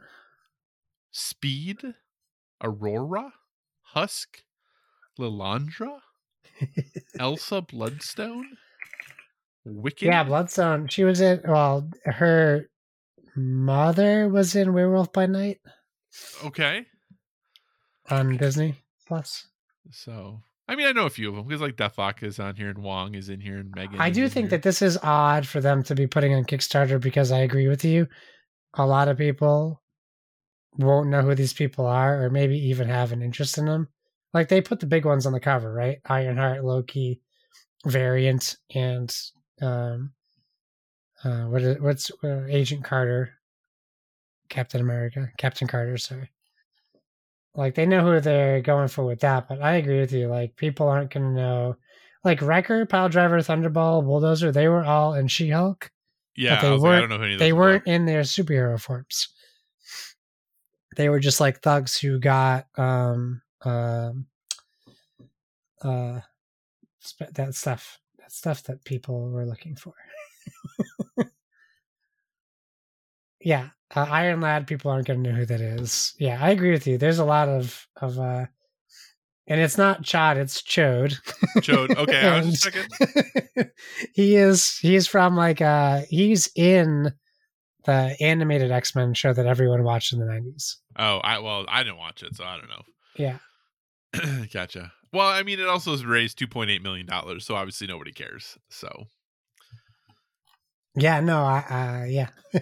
Okay. Well, what I was actually going to talk about, though, Josh, is Lorcana is coming. So you may have recognized or remember last year we talked about the new Disney collectible card game called Lorcana. Well, now we know when the game is actually going to come out.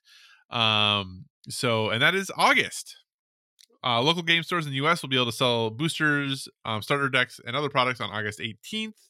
And then it'll be available at mass retail on September 1st. But if you are going to Gen Con 2023, you will actually be the first to be able to purchase cards, which would be just like a week before that August 18th date. So Josh, the Disney trading card game, we've seen quite a few cards for it. We've seen cards that people got early going up on eBay and things like that, and already selling for pretty sizable amounts of money. What are your thoughts? Are you gonna go all in on Lorcana? What are you thinking about? It's got yes, but I'm kind of bummed because I started noticing recently that my local shop that I love, I really do, I love them to death, but they have been charging so much more for like Pokemon boosters. Oh, it really bums me out to see that they're consistently doing it for now easily accessible boosters. Yeah. Knowing that kids are going with their parents and they're spending that extra money.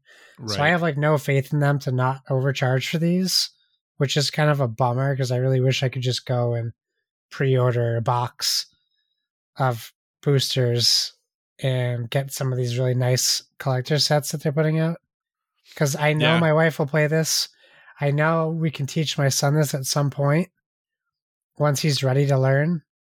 Like this is exciting because it hits the Disney household, right? It hits the Disney family, and in such a way that worst case, we don't like it. It's not something we're going to be stuck with. Like this is an investment that I know that that I can at least get my return back, at least at the beginning. But I think it looks incredible. The art is so good. It really gets me excited to get. It's like getting back into Magic, right? It feels like getting back into, which is what I was trying to capture with Star Wars Destiny. But I feel like it's too niche for my wife to get into. Yeah. That it's just been a hard sell to get her to try it. I think when she plays it, she'd like it. But this will be a lot easier, I think, to do that with. So I'm excited because like Keyforge, no. I got my Keyforge time in, right? My buddy Greg and I, we played for like a year. It was awesome. We had great Keyforge nights. I think it was before it was after my kid. But yeah, I'm excited to gear up because I was looking at some of the sets and some of the boxes they're going to be selling them in, and these cool designs, and just it's also very collectible. So I like that aspect too. Even if we don't play it, we can put them in some card binders and collect them. Yeah, absolutely. Awesome. Anything else about board games, Josh, or do you want to move on to the world of video games? We might as well. We're going to be here for hours. Well, not too much in the video game world because let's be honest, 2023 in January for video games was, well, some good games came out. From a news perspective, it was not very great. So that's true. I only have a few stories here. I don't even know if you really want to hit on any of them, but is there something in the video game news that you would like to discuss? Yeah, let's talk about Justin Roiland. And the only reason why I want to talk about it is because when this news came out, I was actually going back to try High on Life because I had finished Midnight Suns, at least the main story. And I kind of only really want to talk about it because of what game is coming out soon. Oh, yeah. So we have Harry Potter coming out. Actually, we have Hogwarts Legacy coming out, not Harry Potter. For us, sooner than some, but it's coming out in a week for most. And I kind of feel like this kind of happens. It's definitely different. I'm not trying to compare the two of them, but I kind of just want to talk about how this is for gamers and I don't know, kind of like pushing things onto people, making decisions for people. I had a conversation with my dad about Zachary Levi the other day because of what he's doing right now, which is really just sad for fans of Zachary Levi, I think, or whatever, smart fans of Zachary Levi. Shots fired to you dum-dums who still like him. But I think my biggest question it comes back is like, hey, do I stop playing High on Life now? Right? Like, I didn't buy it. It's on Game Pass, right? But it's still, if people are streaming it, it's good for the game. If people are talking about it, it's good for the game. Do I come into a point where I'm like, oh, this awesome thing happened in High on Life, I got to tell someone to play it? Or do I come into this thing where something happens on High on Life and I think it informs me on something he wrote that he might have done in his real life that is bad? Like, I worry about just the context of the whole situation, and just like the J.K. Rowling thing, like, where do we draw that line in the sand? Or do we even have to draw that line in the sand?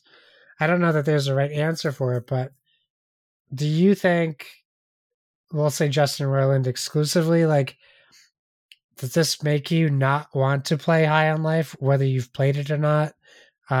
Or does it say, like, it doesn't, you don't waver on your interest, or it definitely makes you not want to play it? Like, what does this do?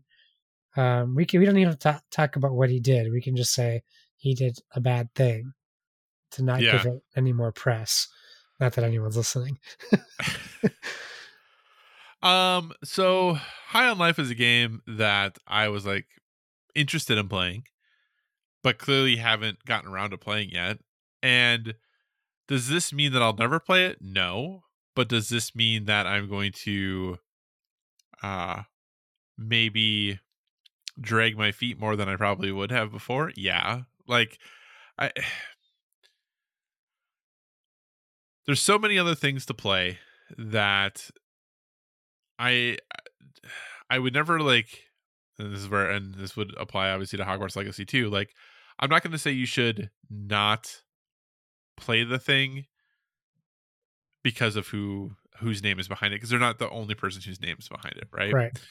And because if you look at the credits of games, lots of people make it. Now, I understand that by purchasing or playing or talking about games, some might take that as validation for what the people did, or have said or do. That just simply isn't true. I don't agree with what Justin Roiland did. And did he or did he not? Obviously, we still have court to go through. But the fact that he is going to court about it means that there probably is at least something there, right? Like, doesn't mean he did it necessarily, but probably, a lot of those cases don't end up going to court. But like, also, I've just come to I shouldn't come to the realization, but like, Justin Roiland, J.K. Rowling, whether I play their games or not, is going to have zero impact on their life. Right. None. It doesn't matter. J.K. Rowling is so super, super, super rich that it doesn't matter how much or how little money she makes from this video game. It literally is not going to matter. Yeah. Because I can't fathom how rich she is, right? Like, it is not going to allow her to suddenly do something she wasn't going to be able to do anyway, because she's so rich. So, I don't know. Yeah, it's a tough one. And I Yeah. do think it is a tough one because and it is something I wrestled with a lot about what to do and whether, this game or Hogwarts Legacy or any game like that is something that I want to support or don't want to support, or what the impact that has, and like, what does it say about me as a person? And like, is it one of those things that I'm like, oh, I support trans people except when I want to play a video game, Right. but like, I just, because in these situations, specifically in these situations, me playing or not playing the game is going to have zero impact on their ability to be good people or horrible people. They're going to be good people or horrible people whether or not I play these games. Yeah, you gotta hope that the world sorts them out. That's not our job to sort them out. Right. So, yeah, I don't know. Like, Justin Roiland, yeah, I mean, like I said, I haven't played High on Life. I am now not suddenly going to run to play High on Life, but I'm also not going to completely kick it off. Yeah, I'm not going to completely kick it off my list either. But I have plenty of other things that I want to play instead. Obviously, the Hogwarts Legacy stuff. J.K. Rowling obviously has some views of trans folks that I don't agree with. Yeah. And I think she is wrong about. And I do. I have committed, and I have not only spent money to purchase Hogwarts Legacy, but spent money in other places to not offset, but to ensure that I am willing to put not even to feel better about it, because I think that's like the easy thing to say, right? It's easy to be like, well, you just did it to make yourself feel better about it. Had nothing to make me feel better about it. It was everything to say, like, am I willing to put my money where my mouth is, right? Like, am I willing to, if I say that I'm willing to support my trans friends, do I actually do active things to do that? So that's like the big thing with it. So whether, if you're a listener and you want to play something, fine. If you don't, fine. Like, I think everyone can make that calculation and do that calculus for themselves. But yeah, so that's where I'm at. I know it's not a one. What about you, Josh? Are you gonna run to play High on Life now? I was playing it when it happened. I don't know that it's not a 1-to-1 thing. So I'm not trying to make that comparison, but I want to try to compare this to something that does happen actively. When someone like a CEO company does something wrong, or something to a degree where someone steps down in alternate businesses, that's okay for people, right? They're like, oh, okay, so let's say fill in the blank did this, and he's the CEO of Ford, right? People don't stop buying Ford cars. That guy, I mean, if you look at Ford stock, nobody's buying Ford cars, but like, that person does something wrong, they're removed. Now, are people doing the extra work to see if they're still getting money from maybe a patent, or if they're on the board? I don't know, but it doesn't seem to be the same conversation that happens in gaming, because now you're vilifying the consumer instead of the person. And now I think that's what's kind of happened recently, maybe not with Justin Roiland, but at least with the Hogwarts Legacy stuff, is it's turned into vilifying the consumers. And maybe that's because gaming culture is toxic in general. It is. But I don't know that we see people are still buying Teslas, and they also actively do not like Elon Musk. And the way that they rationalize that is, oh, well, they're good cars, and I'm not supporting Elon Musk. I'm like, well, you are. Just because he's not the CEO doesn't mean he's not making money off of what you're buying. Just because J.K. Rowling is getting money from Harry Potter doesn't mean she wrote the story for Hogwarts Legacy. So it's a little bit of a push and pull. Like, I don't understand why. I just wish we could do that with gaming, right? We're like, okay, we get it. we know these people are bad. We don't support these people. And we can, I think our job, right? Our job that is not a job is when we do talk about us playing Hogwarts Legacy is that we just remind people like, we're playing this. We don't support J.K. Rowling's views, and that's going to stay that way. Yeah. For as long as we talk about it. And if we have to remind people every time we talk about it, I think that's like the least we can do. I don't think it's too bad, but I think with the Justin Roiland thing, I think kind of like you, I'm not like clamoring to go back to play it. I did enjoy what I was playing, but this certainly doesn't make me want to go back sooner. Yeah. You know, if anything, if there's like, I could play High on Life or Inclume, whatever that game is. Why did I choose the hardest one to say as the example? Incluminati or whatever it's called. Like I would choose that. But I also think that people are quick to forget how many other people work on projects. Right. And it kind of stinks because you want to make your voice heard by saying you don't support this fill in the blank person, but it comes at the cost of all these other people. I think it should be the other way around. I'm supporting these people, and to heck with this other person. Yeah. Well, and and I don't want to oversimplify the matter, but there is also the argument: is there anything? Does ethical consumerism under capitalism exist? Right? Like, yeah, I don't. If think you go back far enough in almost anything, right? Like, and I'm not saying that to try to minimize what for people who are choosing not to, either play High on Life now or to get Hogwarts Legacy. I'm not saying that to minimize that, but what I am saying is that other people might have different views on other things that you are participating in that they would say you shouldn't be as well, right? Like, we all have things that are important to us, often dictated by the people that they impact that we care about and are close to us. And I absolutely support people's rights to champion those causes. But they're in this trash fire of a world we live in right now.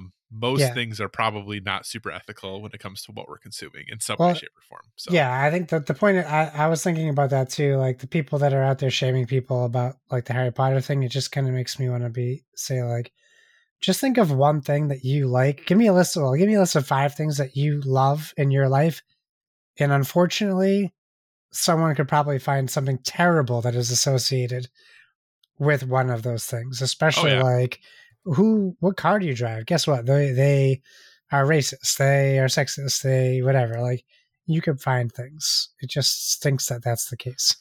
Yeah. So, but yeah. So as you can probably guess, listener, next month we'll be talking about Hogwarts Legacy, or later this month we'll be talking about Hogwarts Legacy. This month. So, really briefly, Josh, Xbox did do a developer direct. So they said, Nintendo, you're not the only people who can do things called directs. We can do them too. But ours are director_directs. So we're cool. We're cool. It's different. They talked about 5 things. They talked about Elder Scrolls Online. They talked about Hi-Fi Rush, Forza Motorsport, Minecraft Legends, and Redfall. Any of those jump out to you, Josh? Obviously, we talked about Hi-Fi Rush already. Of those other things, anything jump out to you? What are your thoughts on Redfall? Tell me what your thoughts on that Xbox Direct were. I think it was fine. It was not anything to write home about. I mean, if it was no Hi-Fi Rush, we wouldn't be talking about it, I don't think. Forza looks great, as it always does. I don't know that we got too much info, and or gameplay. So I'll try it because it's on Game Pass, but it is more simulation. Yeah. So, it's not my cup of tea, but it looks incredible. I'm still really curious about what the heck Redfall is going to be and how it's going to play. But I'm excited to just try it. But I don't I mean, I don't know. Like, I don't know that any Arcane game has really been incredible to me. So I don't know that this is going to do it. Yeah, I think so. I know a lot of people got really excited about Redfall after watching that trailer or that presentation. Yeah. And maybe it's just me and Arcane. I'm not a huge Arcane fan. I respect what they do, but their games have just never really sunk their teeth into me. I I didn't think the game looked very good, like visually. Yeah. But I say that very like with lack of confidence, because I saw a lot of social media about how awesome the game like looked, like graphically looked, and I was like, really? Do we think it looked that good? Because I didn't think it looked that good. It just looks like Left 4 Dead, to be honest, to definitely minimize it. Yeah. So I hope it's great. I hope it's really good. Obviously, like you said, since it's going to be on Game Pass, I'll give it a shot. I, though, am a little underwhelmed, I will say, by Redfall so far. But maybe that's setting it up to be successful, right? If my expectations are low, maybe it'll be great. Maybe. Yeah. Anything else video game news you want to talk about, Josh? No, I mean, I don't know that we need to talk about Ubisoft because, Ubisoft. Okay, here's gonna be my one final question for Maybe you. Maybe Soft. So obviously, like I said, this all happened a few weeks ago, but obviously, we heard that Microsoft's laying off 10,000 workers. No big deal. Which is not unique to Microsoft, and especially in tech everywhere. Like tech layoffs are happening in anticipation of a recession. Not even that they're not making money still; they're just anticipating not making as much money. Yeah. So they're laying people off. Okay, but anyway, that's fine. So Microsoft as a company is laying off 10,000 people now. Obviously, we know that some of those layoffs hit Xbox related companies. Specifically, we know that both Bethesda and 343 were hit, right? Yeah. So Josh, what does it say to you that one assumes, right, that Microsoft came to Phil Spencer or someone in Xbox and was like, hey, you have to cut X number of heads from your division. Where are you going to choose to have the layoffs come from? And they picked Bethesda and they picked 343. Yeah. What does that say to you? I mean, the Bethesda thing, I don't know that I necessarily get because they haven't had a lot of time owning Bethesda Right. I guess probably corporate wise, they've had a lot of time, but they spend a lot of money on Bethesda. So they're like, I'm assuming that's part of the investment process where they're like, oh, we have all these people and we don't know what they're capable of yet, perhaps, even though, what did they just put out that was like Beloved? That game about talking to people. Pentiment? Yeah. Which is like critically like rave reviews. So why would you let people go from that studio? I wouldn't. 343, I get. Like 343 has just been a colossal failure for Microsoft since 343 has existed. But Josh, so I don't understand why they're reinvesting in them in a different way, but I don't know. I mean, that part makes sense to me. But like 343 does Halo, Josh. Isn't Halo like we could argue, but isn't Halo supposed to be the Xbox property? It's supposed to be. It isn't. Because what I equate this with in my mind, right, is if Sony was doing layoffs, yeah, and they go to Jim Ryan and they're like, "Hey, Mr. Jim Ryan, you need to he wouldn't know lay off X number of people," and then he went and laid them all off just from Naughty Dog. Yeah, right. Like that's crazy. What that feels like to me is what they did. I don't know that you can compare Naughty Dog to 343. I think that's an unfair comparison. Well, I'm just saying there's the studio who's supposed to be like in charge of like the preeminent IP for the organization, right? I know like, what you're saying, but it's not. You can't compare them. Okay, you can't do that. You're just denying. You're just like false on the face. We're moving on. Okay. I mean, I don't see any way around that. Who could you compare Naughty Dog to? You can't even compare Naughty Dog to. I don't know who you could compare them to. They're an elite studio who doesn't miss, and 343 does one game and miss. Yeah, like I really maybe the coalition, you could compare Naughty Dog to, but I still don't think that's a great comparison. Yeah, I do. I really liked Halo Infinite when I played it. Obviously, for like the month that I played it, like it was a lot of fun. It's fine, but it's not what it needs to be. Yeah, and I do think as time goes on, that Halo, it does seem like Halo is becoming less important. I think personally for me, Gears is more important. I think for Yeah. Xbox as a whole, I think probably Forza is more important, or getting to the more Oh yeah, important level. absolutely. I think especially if Starfield hits, then you're going to see Bethesda, be raised up even more probably in prominence as far as that goes. So, But don't be surprised if Fable comes out and it's not great. Don't be surprised if they lay people off at Playground. Like, I think that if that's what they had to do, they would. But I think that even Playground is more a better comparison to Naughty Dog than 343 is. Yeah, maybe it is. Maybe it is. Okay, so we had a whole bunch of other things we were going to do, and we're already almost 2 hours. We're in, so way, we're going to skip most of these, but we are going to do one fun game here. Okay. Before we do some listener questions, which I think we have some listener questions. So, Josh, we do. We're going to do a video game pick'em. Yeah. So basically, what I'm going to do. What's that? like our fantasy league. Kind of, but not really. Similar vein though. So what I have here, Josh, is a list of games. Yeah. And they're paired. For the most part, they're pairs. Interesting. So what I'm going to do is ask you which game. I'm going to give you the two games or two game, and then you have to tell me which one's going to get the higher OpenCritic score. Oh boy. Okay. Okay. This is like the precursor to Metaspring. Yeah, kind of. Yeah. All right, Josh. First pairing here, and I'll tell you what my thoughts are too. But first one, Redfall or Starfield? Oh, Starfield. No question. Okay, you're confident. Even if it's bad, Starfield's going to be reviewed better. But like Arcade's games typically review very well. Yeah, but here's the thing, and I don't like this about it. Starfall is going to get reviewed because of nepotism isn't the right word, but it's close. It's close to the word I want to use. Okay, so you are confident that Starfield will review higher. It's going to get the Nintendo bump. That's what I'll say. Okay.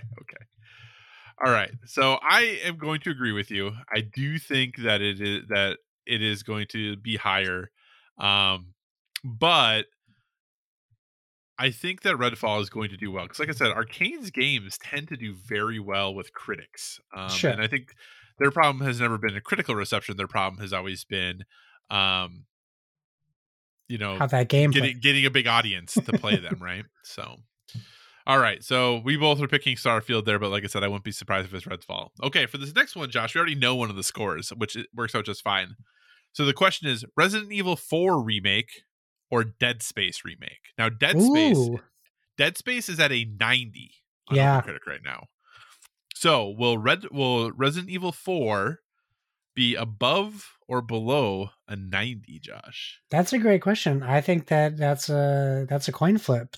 I think I will say, what game do I even think is a better game? I don't know that I even know which game I think is a better game because I love them both and I have fond memories of both.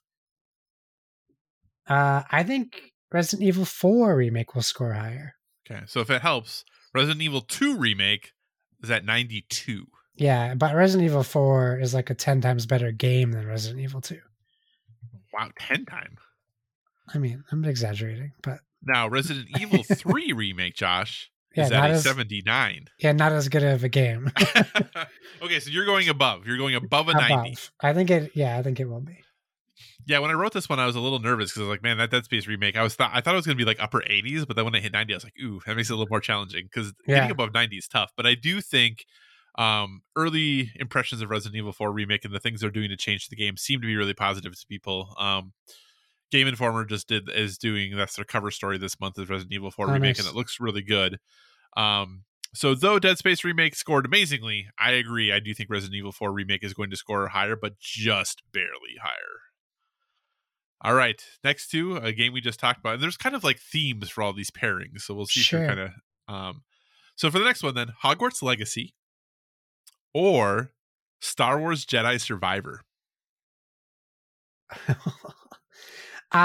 Based off what I'm hearing about Star Wars Legacy, I think it has. Hogwarts Legacy. I think it's going to be Hogwarts Legacy. I think Jedi Survivor. It's not so far separated from the last one that the game isn't going to control too much different. And man, as much as I love Jedi Outcast, there's some control issues, and I feel like those would probably be persistent in this new one too. Well, since they just delayed that game a little bit for polish, and the first, what's that? Polish though. They're not going to rehaul the gameplay. yeah, polish. But Star Wars Jedi Fallen Order got an 82. Oh yeah, what did I call it? I meant Fallen Order. Yeah, I can't remember, but it doesn't matter. Yeah, so Fallen Order got an 82. And I'm trying to think. I think Survivor is going to have enough polish on it to be higher than that. Sure, like 87. And I'm really wondering if Hogwarts Legacy is going to be above like an 85. And I don't think it's going to be. I think it's going to be fun, but I think it's going to be in the low 80s. Okay. Because I think it is going to have some problems, which you'll see in like, in that had like Fallen Order had some problems, right? Because first game, like even though it's been a long time in development, I think it's going to have some issues. So I'm going to pick Star Wars Jedi Survivor, which is higher than Hogwarts Legacy. Okay. So then, Josh, a nice fun one. Horizon Call of the Mountain. Yeah. Or Horizon Burning Shores DLC. Burning Shores, hands down. No question. Okay. It's a VR game. There's not going to be enough reviews. There's going to be people who hate it because it's not good for them. Like VR experience isn't good for reviewers. It's going to be like VR, while it could be great, it's just going to be different in each person's perspective. Okay. Just to be different, I'm going to pick Call of the Mountain. But I think it don't do that to yourself. Don't do that. Well, I'm not going to. I mean, I didn't pre-order a VR, so Right. But PlayStation really needs to show that they're committed to VR, and if this isn't a super high-scoring game, then I think they have problems in their hands in general. So, as a result, I'm going to say Horizon Call of the Mountain is going to ascend the Open Critic scoring, and while Horizon Burning Shores I think will score well, I think it's going to be more Horizon. So it's not unlike Horizon Call of the Mountain, right? Not more Horizon. Which is not. It's going to be something different, right? Yeah. Different protagonist. So Josh is picking Burning Shores. I'm picking Horizon Call of the Mountain. Okay, Josh. A few more to go here. Assassin's Creed Mirage. Yeah. Or Suicide Squad Kill the Justice League. Oh, man. You did a good job at putting this list together because... Thanks. I tried really hard. Boy, both of those games could be terrible. If I'm basing my Suicide Squad guess off of the last screenshot I saw of that game, which makes it look like Anthem meets Avengers, I'm going to have to...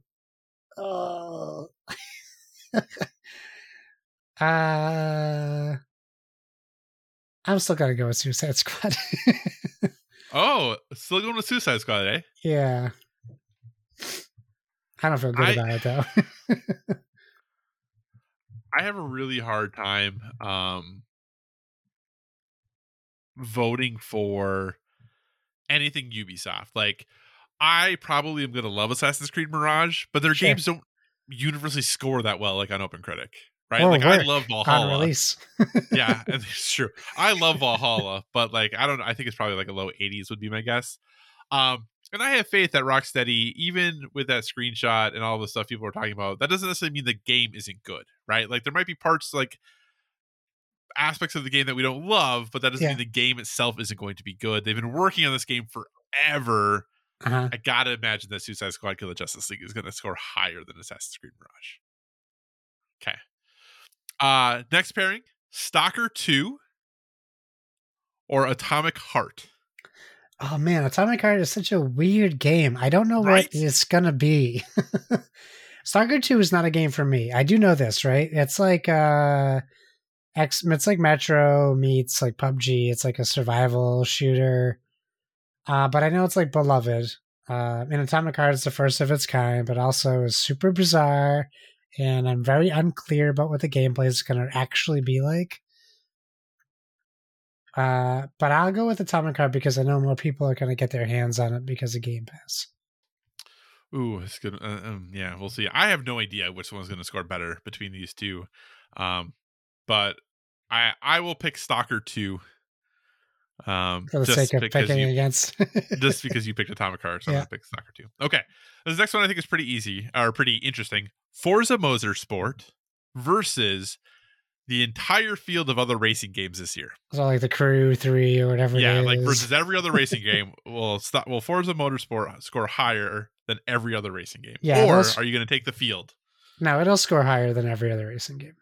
Okay, that's what I agree with. There's no question about that. Yeah, I agree. This next one I think is fun. Crime Boss Rockay City. Sure, and I know that. And let me see what that is. Go ahead. I think when you look at this, you'll remember it. Okay. Go ahead. Okay, or Dead Island 2. Oh boy, I have no confidence in Dead Island 2, so I could probably pick Crime Boss without looking at it, but I'll look at it real quick. Oh, it has Michael Rooker. Yeah, That's it's got great. like all the. Oh 80s no, I gotta go with Dead Island 2. Okay. That game looks terrible. I forgot about that game. Yeah. I was like, once you look at it, you'll remember what it is. Yeah, I also picked Dead Island 2. Okay, 3 more pairings here. Final Fantasy 16 or Octopath Traveler 2. Oh, what'll score better? Octopath will score better. Final Fantasy, yeah, it's a little. They don't score great. So, what do you think Octopath Traveler scored? It's probably gonna be like a 92, I bet. 84. Oh, you think that's what you're guessing? No, the first one. Octopath I thought you asked what I thought 84. the second one was going to get. Sorry. No. It only got an 84? I thought it was higher. Yeah. So does that change your thought at all? It almost does, but I'll still stick with Octopath Traveler. Okay. I'm going to pick Final Fantasy 16. Okay. Only because that's the game I want to play more out of the two of them. I agree. I want to play it more. Yeah. This is the Josh special category, this next one. I like it. Street Don't pick Fighter Skull 6. and Bones. No. I was going to put Skull and Bones on there, but Okay, I chose not to. Okay. I was going to do Skull and Bones versus Crime Boss Rockay City, but I was like, I'm not going to do that. I would pick Crime Boss. Street Fighter 6 Uh-huh. or Diablo 4? Oh, why would you do that to me? Well, can I pick Street Fighter 6 like 8 months after release versus Diablo 4 on release? Because I have no confidence Street Fighter 6 will launch well, but I bet it will become good. Okay. Diablo 4. Okay, well, this is actually easy. I have to pick Street Fighter 6 because how toxic gaming is. That it doesn't matter how good Diablo 4 is, it is going to get review bombed. But I'm just looking at critics, not at users. Yeah, have you looked at Metacritic? I think Street Fighter 6 will score higher, especially if Diablo 4 has any sniff of a battle pass, which is what I can't get over still. I know we talked about this months ago, but I've never forgotten. Yeah. I should probably look it up and not keep talking about it if it's not true. Diablo 4 battle pass. Explained. I am going to pick Street Fighter 6. I think that the time is right for a fighting game to come out and take the world by storm and be good. And I think Street Fighter 6 is posed for that. I think the betas have been very, very good. And people really seem to enjoy playing the game. I think that those who are reviewing it professionally are going to be fighting fans, and people who are really into the fighting game scene are loving Street Fighter 6. So I think it's going to win. I think Diablo 4 is going to be a good game, but kind of like you said, I think there's a lot swirling around Diablo 4 right now that is maybe making some people a little tense about what that game might actually look like when it releases. So yeah. Okay. Final matchup then, Josh. The Legend of Zelda Tears of the Kingdom versus every other game released in 2023. Oh, that's as easy because it's not coming out this year. So I pick every other game. So you're taking the field against against Tears of the Kingdom. Yeah, when it comes out next year, I'm sure it'll get 100 because how people work. It'll probably be a 77, but it'll get 100. But that's not coming out this year, so it doesn't matter. Yeah, every other game. I pick Crime, whatever, over Crime Boss Rockay City. Yeah. Okay. I will take Tears of the Kingdom because I do think it will come out this year, and I do think it will be the highest rated game of the year over on OpenCritic. But yeah, that is just what if it does come out this year, it will be the highest rated game. Sight unseen. Yeah. So cool. Hey, I hope you enjoyed that. I thought it was fun. I thought those were reasonable That was fun. pairings. Good job.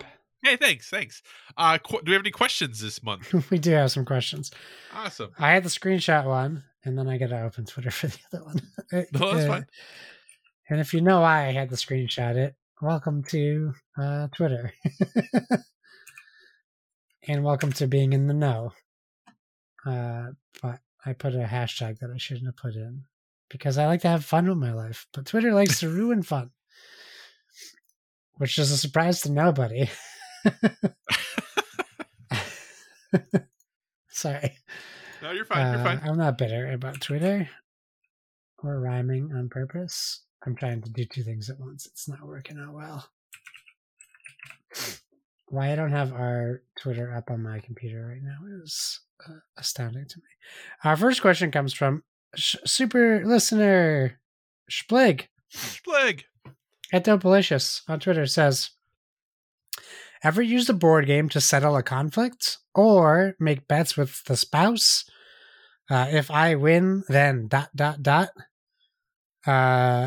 I can answer that by saying no, I wouldn't dare. Because it's just such a battle to get the games going. I don't want to make it worse by like being like, now you have to do the dishes. Haha. Like that's not helping anybody out.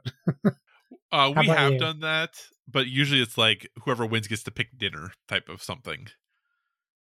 Yeah, so it's usually like a reward, not like a negative thing. Like if you lose XYZ or like, so it's usually like, oh, winner picks dinner, winner, whatever. So we do it not very often, but we've done things like that before. Okay, cool. Our next and final question is from I Can't See at Dustin Around on Twitter. We got 3 questions. Question number 1, what upcoming games, video or otherwise, are you looking forward to this year? I think we covered that kind of. Do you have a game that you're looking forward to that we haven't talked about? I mean, the only other thing that we haven't really talked about that I'm looking forward to would be Spider-Man 2. Yes, that's right. I am as well. And we didn't talk about it, but you had it in one of your stories. I'm also looking forward to that Lord of the Rings adventure book game, the board game. Oh, yeah. I think it looks pretty interesting. And there was one other board game I'm looking forward to. Wait, I can find it really quick. Tribes of the Wind. Okay. So that is one that it's currently out in like Germany, I think, and such. Or maybe it might not even be Europe, but the English printing is happening this year. So cool. Okay. Question number 2: what's your favorite Marvel Snap deck? Ooh, Josh, what's your favorite Marvel Snap deck? My favorite Marvel Snap deck is the one I'm using, and it's a Thanos deck. I like it because it challenges me every time I play. Because you don't know what you're going to get. You don't know how often, because it essentially adds more cards to your deck via the Infinity Stones. So 6 more cards to your deck. And it's challenging to fill your battlefields properly, especially when you have limiting locations for 1-cost cards. It's challenging against destruction decks, especially Killmonger. And it always feels like a different match to me. And I've been playing with a lot of decks since I started, and I feel like this is the most exciting one to me. Although gotcha. I do have a deck I'm building, which it's all Venomized variant art. And, cool. I haven't used it because it's not full yet. I'm like 2 cards away from having a full deck of Venomized card art. And I'm so curious with the cards that I have, how they'll play together. Probably not very well, but it'll be still fun to play. So that's my favorite deck, is my current one. So I have 3 decks that I'm kind of rotating between that I'm playing the most right now. One I call, for lack of a better term, I call it D-Day. But it basically is a Killmonger single like 1-cost card kill deck with Death and Taskmaster as like your win conditions at the end. So it's got like, the Hood and Deadpool and Nova and Squirrel Girl and all that good stuff in there. So that, and then I have a discard deck, which is just a pretty standard discard deck. Nothing too fancy about that one. Pretty much what you've always seen. And the deck that I have affectionately called PSL, like Pumpkin Spice Latte, because it's super basic, which is just my Patriot deck. Nobody has any abilities, just Patriot and Mystique, buffing with Ultron, and or Onslaught for the final win conditions. So Nice. yeah, I just kind of fluctuate between those three based off of what I'm feeling like playing. So Okay, and I think we answered question number 3. Question number 3 is, what deck are you currently using in Snap? So yeah, mine is a Thanos deck. I just added Dazzler to it, which has been a big boost to my deck. And I'm not trying to swap out cards too much. I actually used to have Killmonger in my Thanos deck to mess with people and destroy my own Infinity Stones, because you only need the Power Stone out. If you've played your other ones, you still get the boost. But I took him out to focus on why am I blanking on his name? The tiger. Zabu? Zabu. Because he lowers Dazzler, Omega Red, and I took out Rock Slide to put in Dazzler, so it lowers them down to 2 costs to get them out. Gotcha. Yeah, I've been trying to think of I want to build something new, but I just don't know what to build, and I haven't gotten any cards that I can really build around recently. What's your collection level at right now, Josh? Oh, let me check. That's why I think that the versus mode stuff now is really good, because you can really just mess around with different decks now without worrying about losing levels. And while my Marvel Snap is loading, I will tell you what my collection level is in a second. I've been tempted to check because the new card art stuff came out, but I don't want to look. My collection level is currently... Oops. What happened here? 5,131. Oh, I'm 2,236. So. Hey, nice. You're catching up. I'm trying. So I always hit this dead point, this little point, so obviously the new season doesn't start till tomorrow night. Yeah. So I have the season pass done. So I just don't play a lot right now. Because and I know I could do my the dailies and things like that. I just, once the season pass is done, I just play way less. Yeah. I don't know why. I just don't think about it as much.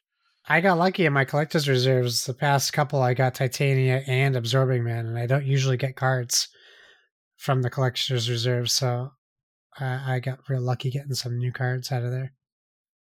So yeah, I'm bummed because I keep looking for new decks to play. So I'm playing around with my cards, and then I lost in the last week. I lost so much level. It was ridiculous because I was trying all these brews and they were horrible. But I was well, let's see what we can do. And yeah, it hasn't been great. So that's okay. Well, this isn't our Marvel Snap podcast yet. But those are all of our listener questions. Awesome. Well, we'll move towards wrapping up the show then. Obviously, we're a gaming podcast, but we do want to give you one other thing we're currently into that's helping us live that well-rounded life. Josh, what is your suggestion this month? Well, I wasn't going to do this because it's so early in the show. But man, I don't know that I've gotten as much enjoyment out of a show in a long time as I have gotten out of the enjoyment of The Last of Us on HBO Max. It's so good, dude. It's just, it gives me so much confidence in what Neil Druckmann can do. Yeah. Because he's also directed these episodes. It's just kind of astounding how well it's written and acted, and that they're not afraid to, pardon my French, piss off the fan base. And that makes me so much more confident in the rest of the season. We're not going to be pandering to people. This is going to be the vision of the show, is just going to be what it is. And it really reminds me, I'd say this knowing that this is a polarizing show, but it really reminds me of storytelling in Lost, where they're free to mix up stuff. I know this is based off of pre-existing IP and Lost wasn't, but they're not afraid to tell stories about flashbacks or different time periods or different parts of the world at the same time, and what this means for humanity and for people, and I mean, really, episode 3 was the nail in the coffin for cementing this as one of my favorite shows of all time, with only 3 episodes out. Actually, the 4th one is out now. It is out now, yeah. But I won't watch that till tomorrow night. Actually, Tuesday night, because I play Pathfinder tomorrow night. But I love it, and I think that anyone can watch it. It's not too scary. It's really just a very awesome storytelling, character development show so far. So right now, I can say that this is an easy recommendation. Yeah, I would agree. The show is great. Really, really enjoy it. Even if people are review bombing the crud out of it. But it's great. So my recommendation is actually, I don't know, maybe it'll be a surprise, maybe it won't be a surprise. It's a movie currently available on HBO Max. That movie is The Menu. Hey, I saw that movie. Did you like that movie? I thought it was all right. So Josh didn't like it as much as I did, but Ralph Fiennes, Nicholas Hoult, Anya Taylor-Joy, heck, Judith Light from Who's the Boss. John It's got a whole bunch of Leguizamo. people. What's that? John Leguizamo. Yeah, it's got a whole bunch of people, but basically it's about this, hey, I like fancy food, but it's about this young couple who goes to this remote island where there's a fancy restaurant to get this fancy meal when things take an unexpected turn. And we'll leave it there. It is a little bit maybe potentially horror-ish, but I think it's more like suspense than It's is a thriller. horror. Yeah, it's not horror. Yeah. Unfortunately. So, but I really enjoyed it. I thought it was like all the right amount of ridiculous and like it, just a kind of a quirky, odd. There were parts that were supposed to be super serious, and there were parts that were not, and there were parts that were kind of funny. Like, I don't know, I just really enjoyed The Menu. I thought it was pretty good. So if you're looking for that thriller style movie that might make you jump once or twice, I recommend The Menu. I thought it was pretty great, and you can find that on HBO Max as well. So with that, hey Josh, what do you say we wrap this show up? Oh boy, we better. People are gonna start yelling from somewhere. Thanks for joining us, everyone. In addition to finding us on Twitter and Instagram at Board with Fiji, you can find us on Facebook, believe it or not, at facebook.com/Board with Fiji. So feel free to give us a 5-star rating over there. Also, if you want to communicate in the more long form, you're just not feeling social media, please feel free to email us at boardwithfiji@gmail.com. We tag our stuff with hashtag #BoardWithFiji, so please use that hashtag as well on all your social media. And whatever podcast service you're listening to us on, we encourage you to give us a stellar rating. That is, whether you're downloading us from the Dice Tower Network feed or our very own standalone Board with Video Games feed. You can still find me. I'm still here at Why So Serious. That's SIRRIUS. I'm on Steam. I'm on Xbox. I'm on PlayStation. I have a Switch, and I'm on BGG. Well, I have a BGG. Kyle, where can people find you? So you can find me on all the usual places: Twitter, Instagram, PlayStation Network, Xbox Live, Board Game Geek, all at Psychocross, CYCOCROSS. As always, if you have suggestions for future topics, be sure to reach out to us on the social media, because we want to talk about... Oh my gosh. Yeah, we do. It's been so long. Because we want to talk about what you want to hear about. And like I said, even though this episode is technically coming out in February, we will have an additional February episode, because this is our January episode. And remember, everyone, whether it be board games or video games, never stop gaming.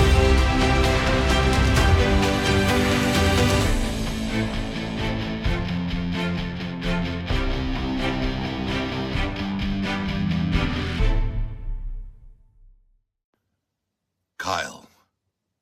Josh. Sounds like Rost. I just wanted to send you a little message. I believe you've known each other for quite some time, but you've never met in person. Well, as an outsider, I understand that. But keep training. Keep focused on each other. Have each other's backs. And keep broadcasting that podcast. You're doing God's work. All right, guys. Take care of yourselves. Best of luck. Rost.